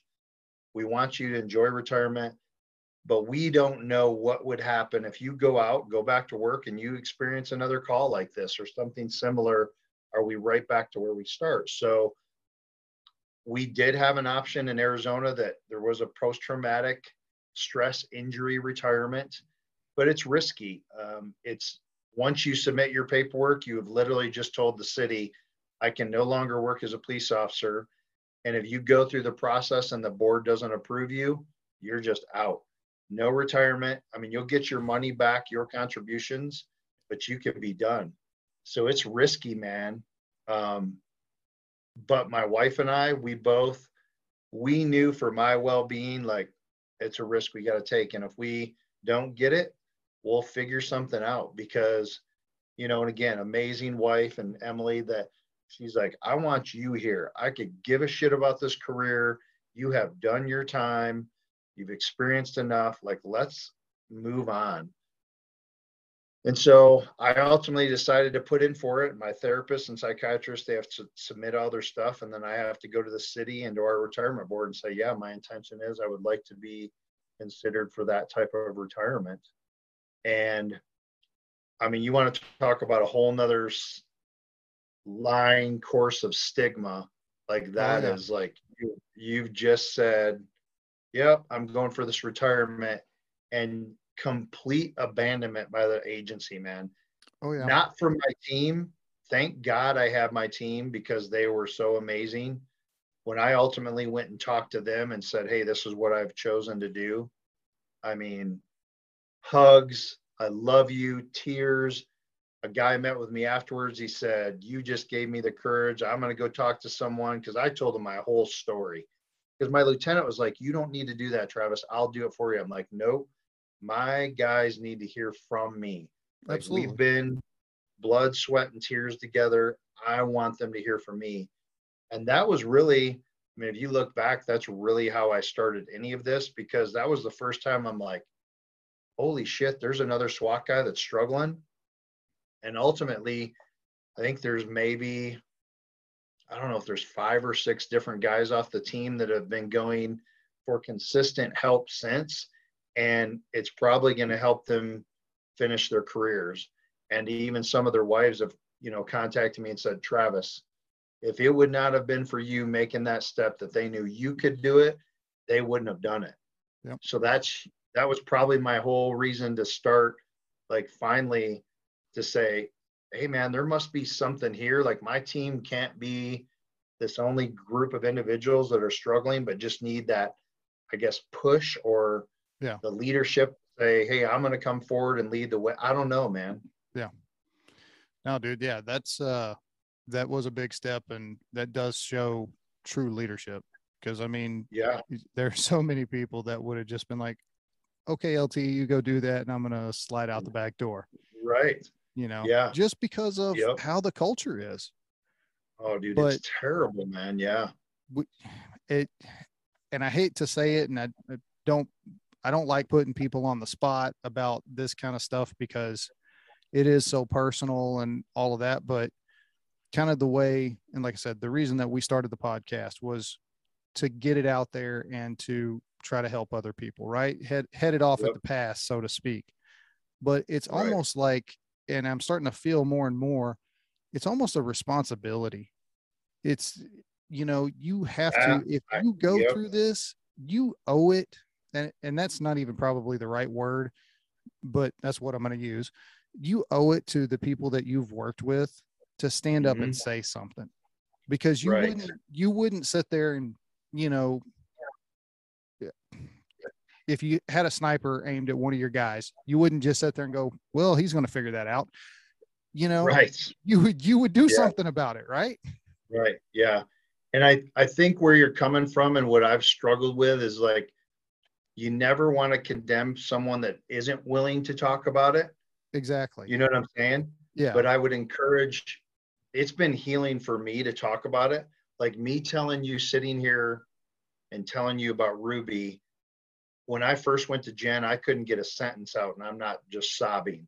And then even as recent as 2 weeks ago at the National Tactical Officers Association, where I was speaking, the emotions well up, and I literally had to pause for a second. I'm like, I'm going to be okay. But then to get through it and tell the story, because I do feel a responsibility now. And I even went through a time, I can tell you some things that I did, like when I started making these videos on Instagram, to where I pulled back for like a month to 6 weeks. And I told Emily, I'm like, no one gives a shit about this. Why am I even doing it? And someone sent me a message saying like, dude, where's your videos? Like, you have no idea. And these mean a lot to me. And then Jeremy, I could give you countless people that across the country, some people from other countries, like because of Andy Stump's podcast, saying like, thank you for sharing your story. Like, holy shit. Like, I can't believe that someone that did what you did are willing to share. So yeah, I do. I've now like, how can I not do this? Yeah. As difficult as it may be, like I sure as hell ain't getting rich. I got people offering me jobs all over the place. Like, hey, come move dirt around, do whatever, make this kind of money. But I'm like, at this point, like, okay, I've been given a voice. I do feel like I do need to say something. But again, coming back, like, I don't want to condemn anyone that doesn't, but if there's any way you could, and I want to start a podcast to where I would like bring different people on to share their specific post-traumatic stress stories, because there's healing in that. And like, yes, I can talk from my world, you can talk from your world, but maybe there's a story out there that specifically touches someone else. You know what I'm saying? Yeah. To where, I mean, I say it all the time. If we can help one more person, that's freaking huge, man. We would do that when we're working the job, right? If you're working someone on a code or whatever, like, if I can help this person, I'm going to do it. Or when I was, running and gunning, if I can do that hostage rescue and save that person, I'm going to do it. So how is this? This really isn't any different, in my opinion. No, it's not. It's not. It's just a different form of it. That's all it is. And ultimately, it's helping our brothers and sisters. Oh, exactly. And I'm not saying that the public, can't get something out of it and all that stuff. Because I think anybody can get, out of our stories, and the things that we talk about. Anybody can get something out of it. But the people that we are talking about and talking to, other firefighters, other police officers, veterans, those are the people that we're trying to help by doing this. And those are our blood, our brothers and sisters that we have been in the trenches with, doing the most horrendous crap that you can think about. And yeah, that's who I'm trying to help. Exactly. And it doesn't have to be like, when you look at the whole podcast thing, I mean, there's so many podcasts now. Oh yeah. But you're like, oh, if I don't have this many, I'm not reaching this many people. You think about it, brother. If you're reaching 100 people, that's more people than you have control of over work. That's more people than I had control over work. You know what I mean? Yeah. If I'm reaching 900 people, that's more than my whole department. So I look at it like, it's easy to get wrapped up like, oh, I'm not touching this many people, but you just never know the one time you get on here and talk or share your story with someone to where you just push someone or gave them the courage to come forward. Yeah. And I'm right with you, man. Like if we can help one more person I feel like you do. I feel like I have a responsibility now to keep pushing forward. Absolutely. Yeah. I think you and I are probably of one mind about that. So. I think so too, man. I knew that when we talked on the phone, but so once I decided to put in that paperwork, I mean, it's a whole nother hell, to be quite honest with you, man, because again, the city doesn't really help you. You know, I actually had a conversation with an assistant chief that was pretty good, to where after everything had been done this past August, and I knew her because when I mentioned that team leader that was kind of my mentor, that's her husband, and he's since retired, but we met, we shed tears together, realizing that, the city's not handling some shit appropriately, to where when you put in that paperwork, they just like, oh, FMLA, we can't talk to that employee, blah, blah, blah. And I gave her so many, like, that's a simple fix to me. Like, so assign another employee or a lieutenant or whoever just reaches out to say, Travis, how are you today? How's the family? How's things going? Because when they cut off all communication from you, at least in my experience, and everyone else I've talked to that have went down this road, you feel like, well, do you not like what I'm doing? Are you condemning me? Yep. There's something there. Well, your brain's going to fill in the void spaces. It's a game of Mad Libs. Absolutely. You are so right. Like, you will fill in the blanks. Yeah. And so, I am a type of personality where, like, hey, if you're not going to help me, I'll do it all done. So I pretty much push myself through that. Even my labor organization, they're kind of hands off because they never want to seem like they're pushing guys to go down this road, whatever it may be. So I was like, screw it, I'll do this on my own. And I did. And we had to go through, and I've heard it's different processes for every place, but I had to then go to 2 different independent medical examiners, they call them. So I had to go through 2 extensive, long interviews with practitioners. I had to tell the story all over again, which is bullshit. Because I'm like, can't you just look at my notes from my therapist and psychiatrist? But no, I had to regurgitate everything. So emotions. The only good thing that came out of that, because you still are questioning, like, hey, am I doing the right thing? Is the second medical examiner, she teared up, started crying, and she's like, Travis, I've never heard a story like this, and I cannot believe you've made it for 5 years. Like, this would have taken a lot of people out from day one. That gave me a little bit of like, kind of like, hell yeah, assholes. Like, see, I pushed through, but it was good. But after a year long, man, it goes through and it goes to the board and they have to vote on it, and they approved it and gave me my, my pension. And so, I ended up, and I mean, you want to I assume we can keep going here a little bit. Yeah. Like I said, dude, so, this records right to my computer, so I've got a bunch of room. So I'll tell you, so how I got to kind of doing what I'm doing is, my wife and I had already purchased 13 acres up here in Phillipsburg, Montana. Okay. And prior to all this going on, because this was going on, we're like, okay, we're going to speed this process up. So we moved up here in March of this year. And in the SWAT world, I had made friends with a guy he was a longtime team leader in Tri-Cities, Washington, and then ended up coming over to Flathead County, which is Kalispell area, to be the undersheriff for one of his friends. And I had just recently told him my story. He knew I was retired, but he didn't know why. So I told him everything. Well, he calls me up. I'm literally driving up here with a 26-foot trailer behind me, moving shit up. He's like, hey, Travis, we have a tactical leadership conference up in Kalispell. You want to come up and do a debrief? I know you're done with work now, meaning like, hey, come debrief a hostage rescue, debrief a barricade, you know, and we talk about lessons learned, all this bullshit. And I said, oh yeah, sure. No problem. I've got many of those I can talk about and, put up a presentation. Well, then I hang up and driving a little ways and I'm like, hell no. I said, I wonder what he'd think about me coming and talking about post-traumatic stress in our community. So I called him up and he's like, hell yes. He's like, yep, let's do it. So I had like 2 weeks to prepare and I go and present to these people again, super nervous, man. Like I'm not only in front of SWAT people, I'm in front of SWAT people I don't know. So I'm thinking like, and these guys are like, this is a whole leadership conference. They're talking about barricades, hostage rescues, lessons learned. And now I'm going to get up and talk about my feelings. Like, what the hell?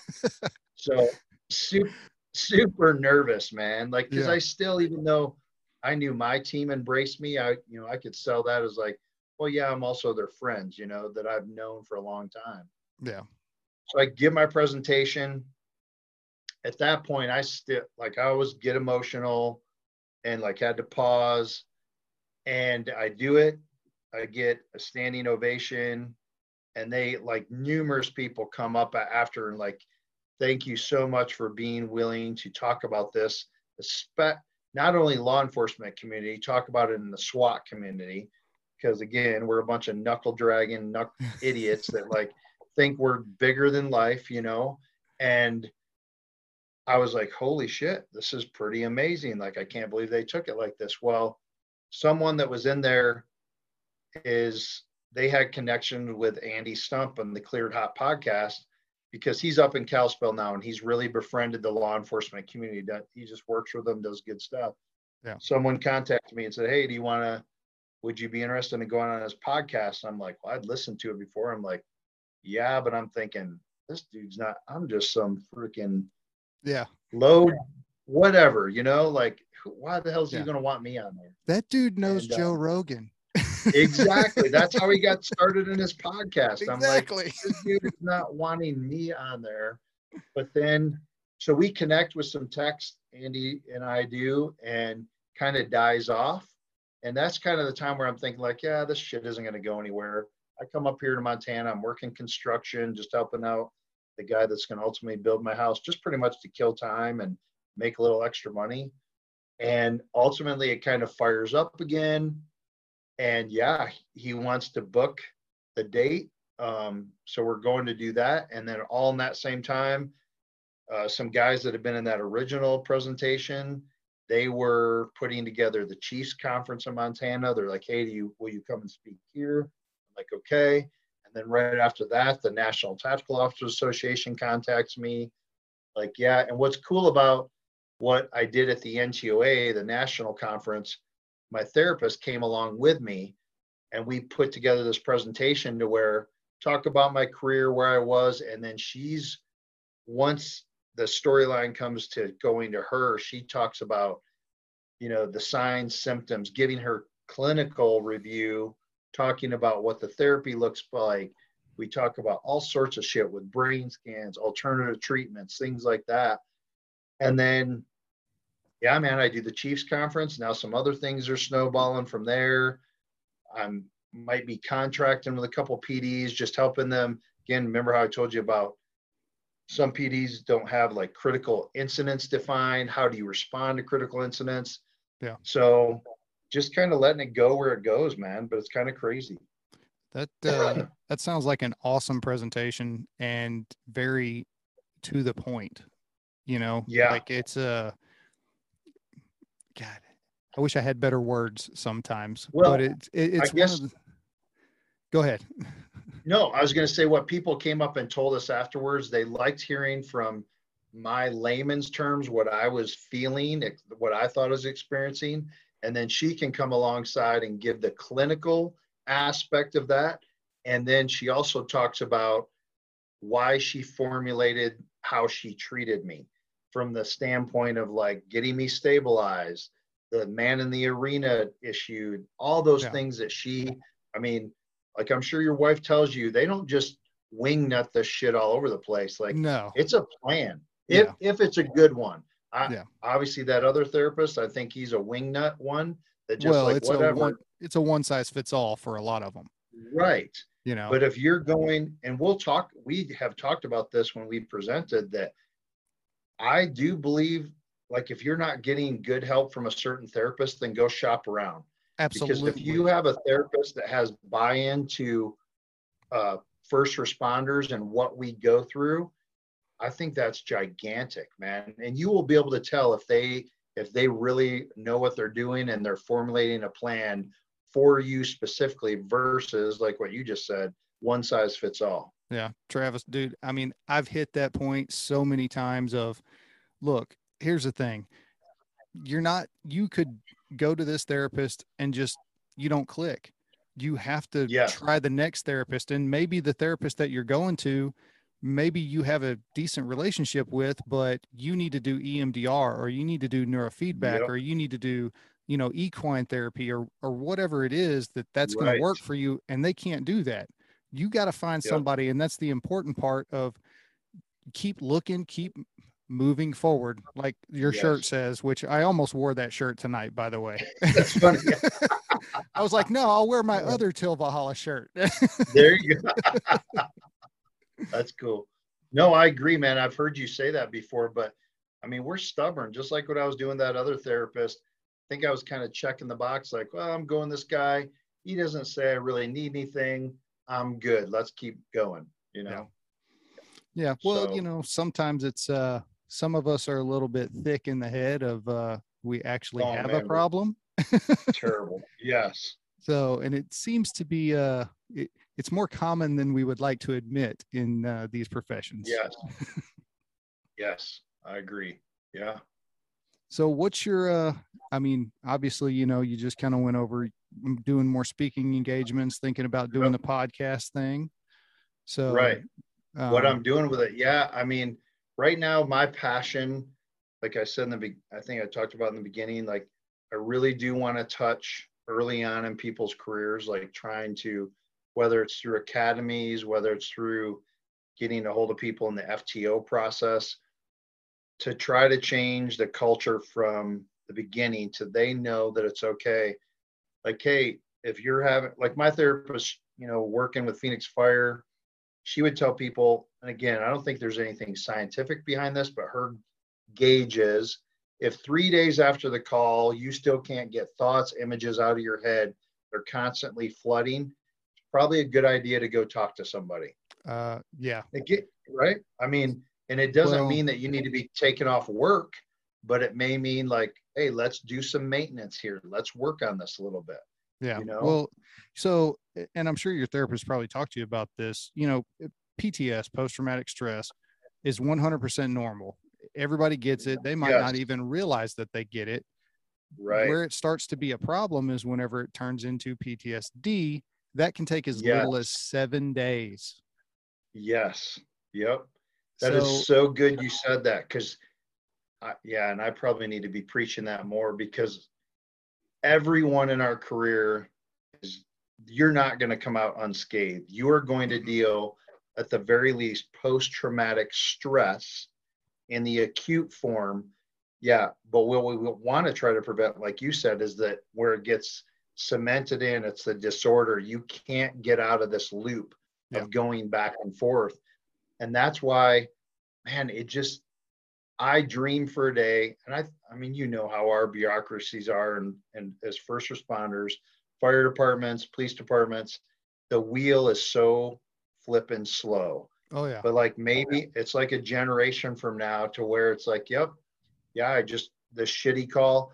And this is what I agree with my therapist on this. And I've talked to other therapists. Whatever I mean, we could sit here and talk about what is a critical incident and how do we define it? What are officer involved shooting, murder, suicides, whatever it may be, child death. So like my therapist, she tries to get this ingrained. If you're involved in one of those critical incidents, you're 40 hours off right now. Like just to go home, reset within that first 40 hours, you're going to go in and you're going to see a therapist. You're going to do a check-in. At that point, they may say, yep, I'm doing fine. Therapist doesn't see anything. You go on. But then you're going to have a 30, 60, 90, 120 day checkup to where, because what she likes about that, and I agree, she now during those times is building a relationship. And maybe at the 30-day mark, you're still seeming like everything's cool.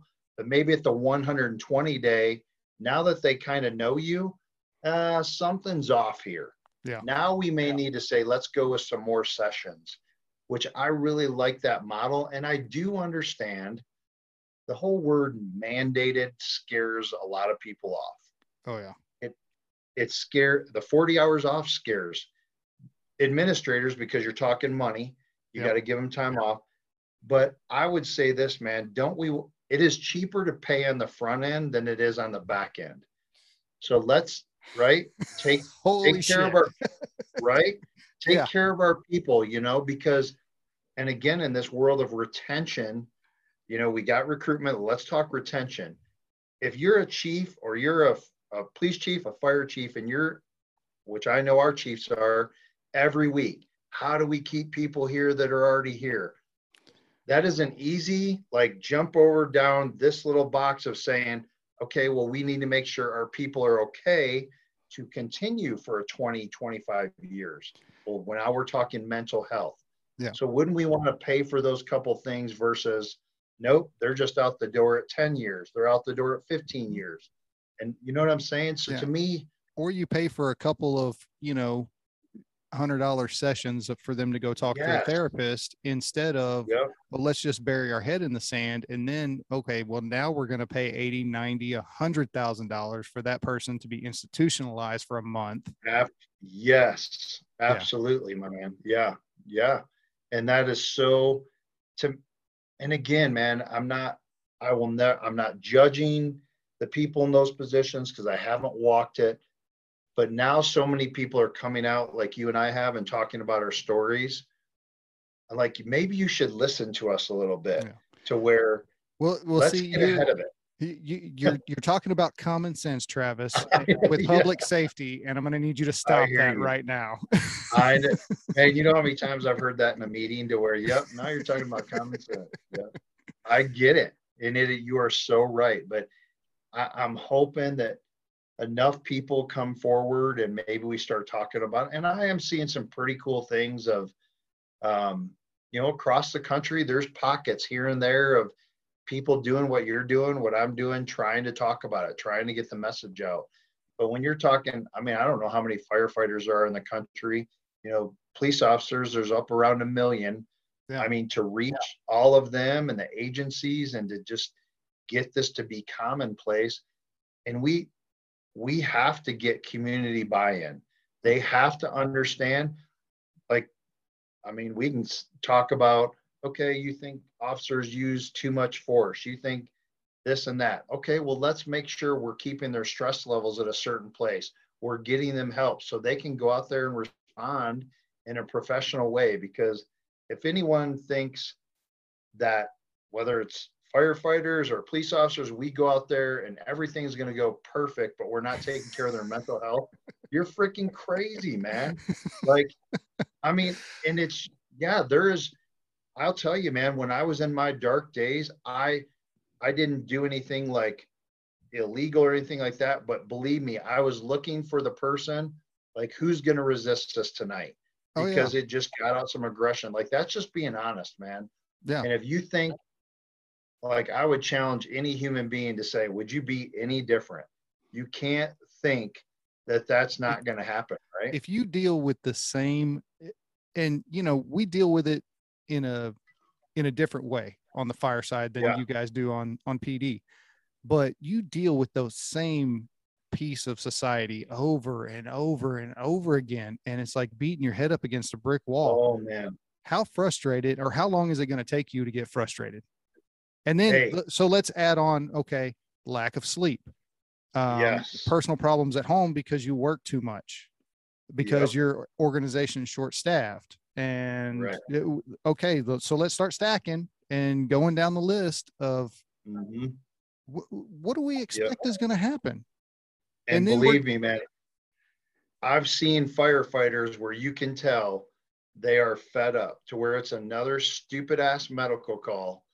And you were like, holy shit, woke up in the middle of the night, or maybe I was just trying to get some sleep. And the way they might treat the public no different than our Mm-hmm. officers. Like, yep, you are on you're stressed out, Yeah. whether it's home, professional, whatever it may be. And we're dealing with the worst of society. There's going to be chinks in the armor. There Mm-hmm. just is. Yeah. So that's where I would sell to the cities. And like, man, I don't know what it's like in the firefighter world, but right now, I've posted this before. There are, this year alone, more police officers have died by suicide than by gunfire from suspects. Mm-hmm. That is an epidemic. Yeah. And if you as a chief aren't talking to your people about it and talking to the community about it, then you are failing at leadership, in my opinion. Yeah. Because that's freaking crazy, man. Like, that is unacceptable shit. And that's not even talking about the retirees Yeah. that are committing suicide. Like Jen, my therapist, told me one of the biggest things I remember when I was trying to decide, like, am I going to go through this EMDR shit? Am I going to take this step? To Travis, within the first, I see, or she said, I see so many people within the first 5 years of retirement where things have slowed down and they are in freaking shambles because they never dealt with shit. I didn't Mm-hmm. want to be that person, but that's what's happening, man. Yeah. So, Well, and so I could tell you on the fire side, whenever I was starting the podcast, I was doing a whole bunch of research and all that stuff. And I came across a white paper from, I want to say 2018-ish, 2019, that had some numbers okay. from the 2015 to 17 or whatever. And Yep. more firefighters were dying by suicide than line of duty deaths. And it's And consistently every year. And it's not like, I think the number that they threw out was something like 350-ish had died by suicide, which, I mean, we'll lose that is 20, crazy, 25. man. Yeah. Yeah. That is And, unbelievable. but in the paper, they said, we actually expect this number to be at least 50% higher because Yep. of inaccurate reporting. Because, you know, Yep. Yep. you're not going to get that insurance payout if it's a suicide. That's true. So, Yeah. oh no, Billy, he slipped and fell on his gun, Right. or, that rope just magically got around his Yeah. neck, or however it was done, Right. so. No, I agree. And that's, man, that is, yeah, that's just, I mean, it's sickening. It's mind numbing, like freaking crazy that that's going on. And I just, but then, man, as you sit in your place and I sit in my place and you think about our careers, it's not really shocking when you think Mm-mm. about day in and day out. I was just recently, I was talking to this other therapist and he came through. He's a Marine Corps guy, he was over there during the shit in 2006, 2007, Romaldi, just nasty. Gets out, thinks, I just need to get away from that. Then he goes and does, of course, the contract work. So he's back over there again. That shit, like, Yeah. and then he actually ended up in Arizona and is floundering and it's bad. Has to get into a treatment center, but he comes out. So this guy, but he's talking about, he said, again, military guy, like, it's a different thing, but yet there's so much similarities. But he said, from what I've seen, what I know, like, for first responders, like, there's no going home from deployment. It Yeah. is, every single day of the week, like at least 40 hours, probably more. You can't get away from it. Yeah. And there's just no respite, and I thought about that. I'm like, yeah, man. I'm like, if you think you're going to come out of that seeing the worst of the worst, like, we're pretty freaking naive to think Yeah. that way. But that's how you and I, coming up through the ranks, like, that's how we were trained. Like, yep, just Oh get yeah. over it. It's part of the job, Yeah. Have a beer, keep you'll be pushing. fine. Yeah. Oh, I mean, yeah, the drinking in our culture of like, yep, let's go drink and we'll be okay, or your party, or go buy a new truck, buy a new boat, go into more debt to try to help yourself. Yep. Oh, if I'm on my Harley this weekend, I won't forget, or I won't have to think about any of this shit anymore. Yeah. It's bad. Yeah. Whenever I went through my inpatient therapy, it was a kind of a joint thing that we have here with firefighters, cops, and veterans. And Okay. one of the veterans that was in there was a 18-year SF guy. And Okay. we kind of struck up a friendship, and we sit and talk, and he's like, I don't know how you do what you do. And this is a guy who's Yeah. deployed, Africa, Afghanistan, Iraq, Syria. Like, he's been there and done, all of that stuff. He's like, Right. I couldn't do that. And I'm thinking to I know. myself, I couldn't do what he did. I know It's, it's weird how we both see that, because I think that too. Like, yeah, I but mean, it's I so definitely, true. Yeah. I think No. they see it's more condensed in a very short period of time versus ours is very sustained for a very long period of time. So yeah, I mean, obviously Yeah. your wife and other people can get more into the brain. I don't understand that. What's worse? What's better? It's all shit at the end of the day. Yeah. I mean, we're Trauma's all trauma dealing with at the end stuff. of the day. Yeah. And if we don't deal with it, I think probably the biggest group I see really leading the way is like the SEAL group. Seems like a lot of them are coming forward to Mm-hmm. say like, hey, we fucked some things up here. We got to change. And so, yeah, they're kind of leading the way with that. And now, hopefully us and as the first responders are going to follow up with that and make it okay. And I mean, at the end of the day, man, I just tell anyone, like, whether your administration is not making it okay, if you feel like you're going to lose a position, like, you as a person are more important than all that. I know that we breed that different, that like a lot of us get wrapped up in who we are uh, in our job, and that's who we are as a person. But at the end of the day, like, I just want you to be okay, and I want you to enjoy your family and live a life. Like, you can do lots of other shit besides be a first responder. Yeah. You know, You're more than a uniform. You're a husband, totally a father, an uncle, a brother, a sister, right. a dad, a mom. You just go down the list. The Exactly. uniform Yeah. is what it is. You take that Right. off eventually.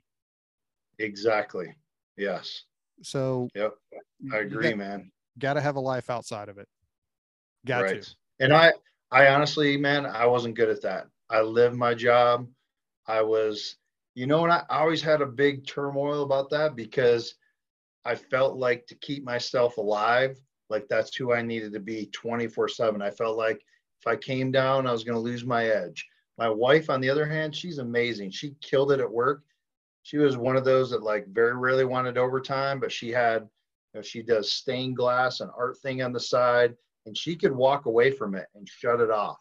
Yeah. I'm like, at times I'm like, holy shit, I wish I could do that. But I just didn't, And some of that, man, is self-imposed, but some of it is agency imposed, to where I talk about in my presentation to remind leaders, the old saying, good work brings more work. We as leaders, you as a captain, me as a sergeant, I knew my people that no matter what, if I asked them to do something, they were going to get shit done. Yep. And so, like, I put some people, like, I asked too much of them to where they were going 24/7 like I was. And we as leaders need to step back and say, hey, maybe I need to spread the wealth a little bit. Maybe I need to mentor these other people, Yeah. to bring them up. But it's easy. You know how when you're running and gunning, shifts going, whatever, like, yep, whoever, hey, Bob, get this done. And you could walk away and know that, yep, they're good to go. Yeah. You know what I mean? Well, that was one of the first conversations that I had, because my position now is I'm the district safety officer for my battalion. Okay. So basically, I drive the chief around, and we get to a fire or a car wreck or whatever it may be, and Oh, yeah. I'm the safety guy. Are you driving and the chief sitting next to you? Oh yeah, yeah. I wanted that chief spot, man. Like, because we had So we had SWAT medics assigned to us, but they had their duties. yeah, They would just come out on call outs, and a couple of them moved up into those chiefs position. We'd have a house fire, and they'd roll up, and I'd be like, "You son of a bitch! How do you get that? Get drove around, sit there in your radio, and like sit in the car." I'm like, that is a badass job. oh yeah, it's fun. They, and I'm contemplating. I've got about 4 years until I can take the battalion chief's tests, and so I'm Okay. kind of thinking about it, and I'm in a good position doing the DSO job to really Yeah. see the inner workings of it, because I work hand in hand with the battalion chief every day. Yeah. But one of the first conversations that I had with all the guys that are in my district is, look, if we're on a grass fire, we're in a house fire, whatever, and I tell you to go take a break, go take a break, because Oh yeah. that's my job, is basically to look out for you. I want Mm-hmm. everybody to go home at the end of the shift. And I've been that firefighter, and I was that Yeah. firefighter for a long time, that I would work and work and work until I couldn't hold an axe in my hands anymore, Right. or I'd Yep. just be falling down because I'd be so tired. I don't want anybody else to do that. For one, it's unsafe. Right. You could hurt somebody else or you could hurt yourself. So Right. it's my job now to make sure to kind of rein them back in. Yep. Like, you're doing a fantastic job. I love what you're doing, but go get some water and set your ass on the pumper. It's so funny because yeah, like I didn't often have to pull out the asshole Travis to where with my team guys, but the time that I did would be like, yeah, we're on a barricade and it's hot as shit. And like I would make sure I'm rotating guys out of like very important roles to come back, get some water. But those are the times they'd be like, no, I'm good, boss. I'm like, no, you aren't hearing me. I'm telling you, Yeah. this is what you're going to do right now. Yep. Those are the only times with my team I needed to really like push that authority. Like, no, your team leader is now telling you you're going to do this. That's funny. Because Yeah. yeah, you have your hard chargers. They just don't want to let go. They're like, yep, what's the next mission? Let's go. Yep. But hindsight being 2020 as leaders, I think we need to take a good look in the mirror and look at our people that we're, over and say like, hey, am I pushing this person too much? Can I, again, spread the wealth? Because yeah, I think it's easy for us to do that. Like, yep, that guy's going to get it done. So I would encourage leaders to maybe step back and evaluate that to how they're treating their people, how they're delegating responsibility. Yeah. Well, and it's like you said, mentor some other people, For sure. Yeah. give them the opportunity to get better. Because Yes. if you're just Absolutely. giving it all to one person or two people or three people, those people, Right. they're getting, the experience and all of that stuff. But those other people, they need that experience too. And they need those Agreed. skills. So yeah, share the wealth. Right. I agree, man. Yeah. Oh, dude, it's been a pleasure talking to you. I've had so Yeah. much fun. You as well, man. Yeah, Um, this went really well. And I appreciate you giving me, I mean, again, kudos to you for having the podcast. I appreciate you. This will reach a couple more people and just, getting the voice out and keep going with that. And I do appreciate you for reaching out to me and being willing to have me on for sure. well, I appreciate, you have no idea how much I appreciate you sharing your story and being willing to talk about it, Yeah. because, we talked about that earlier. Not everybody is. And I think it's so Right. critical and so key for people to stand up that, have been through it and come out the other side and say, hey, look, Yes. yeah, you're going to struggle. Yes. But this is what can happen. And this is what you can do after that. It's not a death sentence. Agreed. It's not a, Yep. it's not a mark of shame or anything like that. It is what it is. Let's move forward past it, because you can. Yep. And man, you saying that right there, like, I guess if anyone's listening to this and they can see the both of us that have walked through the hell, we're on the other side of it now. Like, it is achievable. You just, not saying it's going to be easy. You're going to have some tough talks with yourself. You're going to have to look at some shit, deal with some stuff. But if you can push through and get to the other side, man, it's huge, and it'll be worth it. And you'll be able to help other people for sure. Absolutely. Well, Travis, thanks for coming All right, on, man. I Yeah. look forward Thanks, to brother. seeing some more Instagram posts from you, and Yeah. maybe see. having you back on the show again. And I can't wait I'd for you love to it, start man. I your own appreciate it. podcast. So Yeah, we'll see. I'm thinking about it, man. So yeah, I appreciate it, brother. cool. Well, I'll end this episode like I end everyone. If you are struggling, reach out. The resources are out there. If you know somebody that is struggling, reach out, let them know you care, let them know resources are available. And yeah, thanks for stopping by, and we'll see you next time.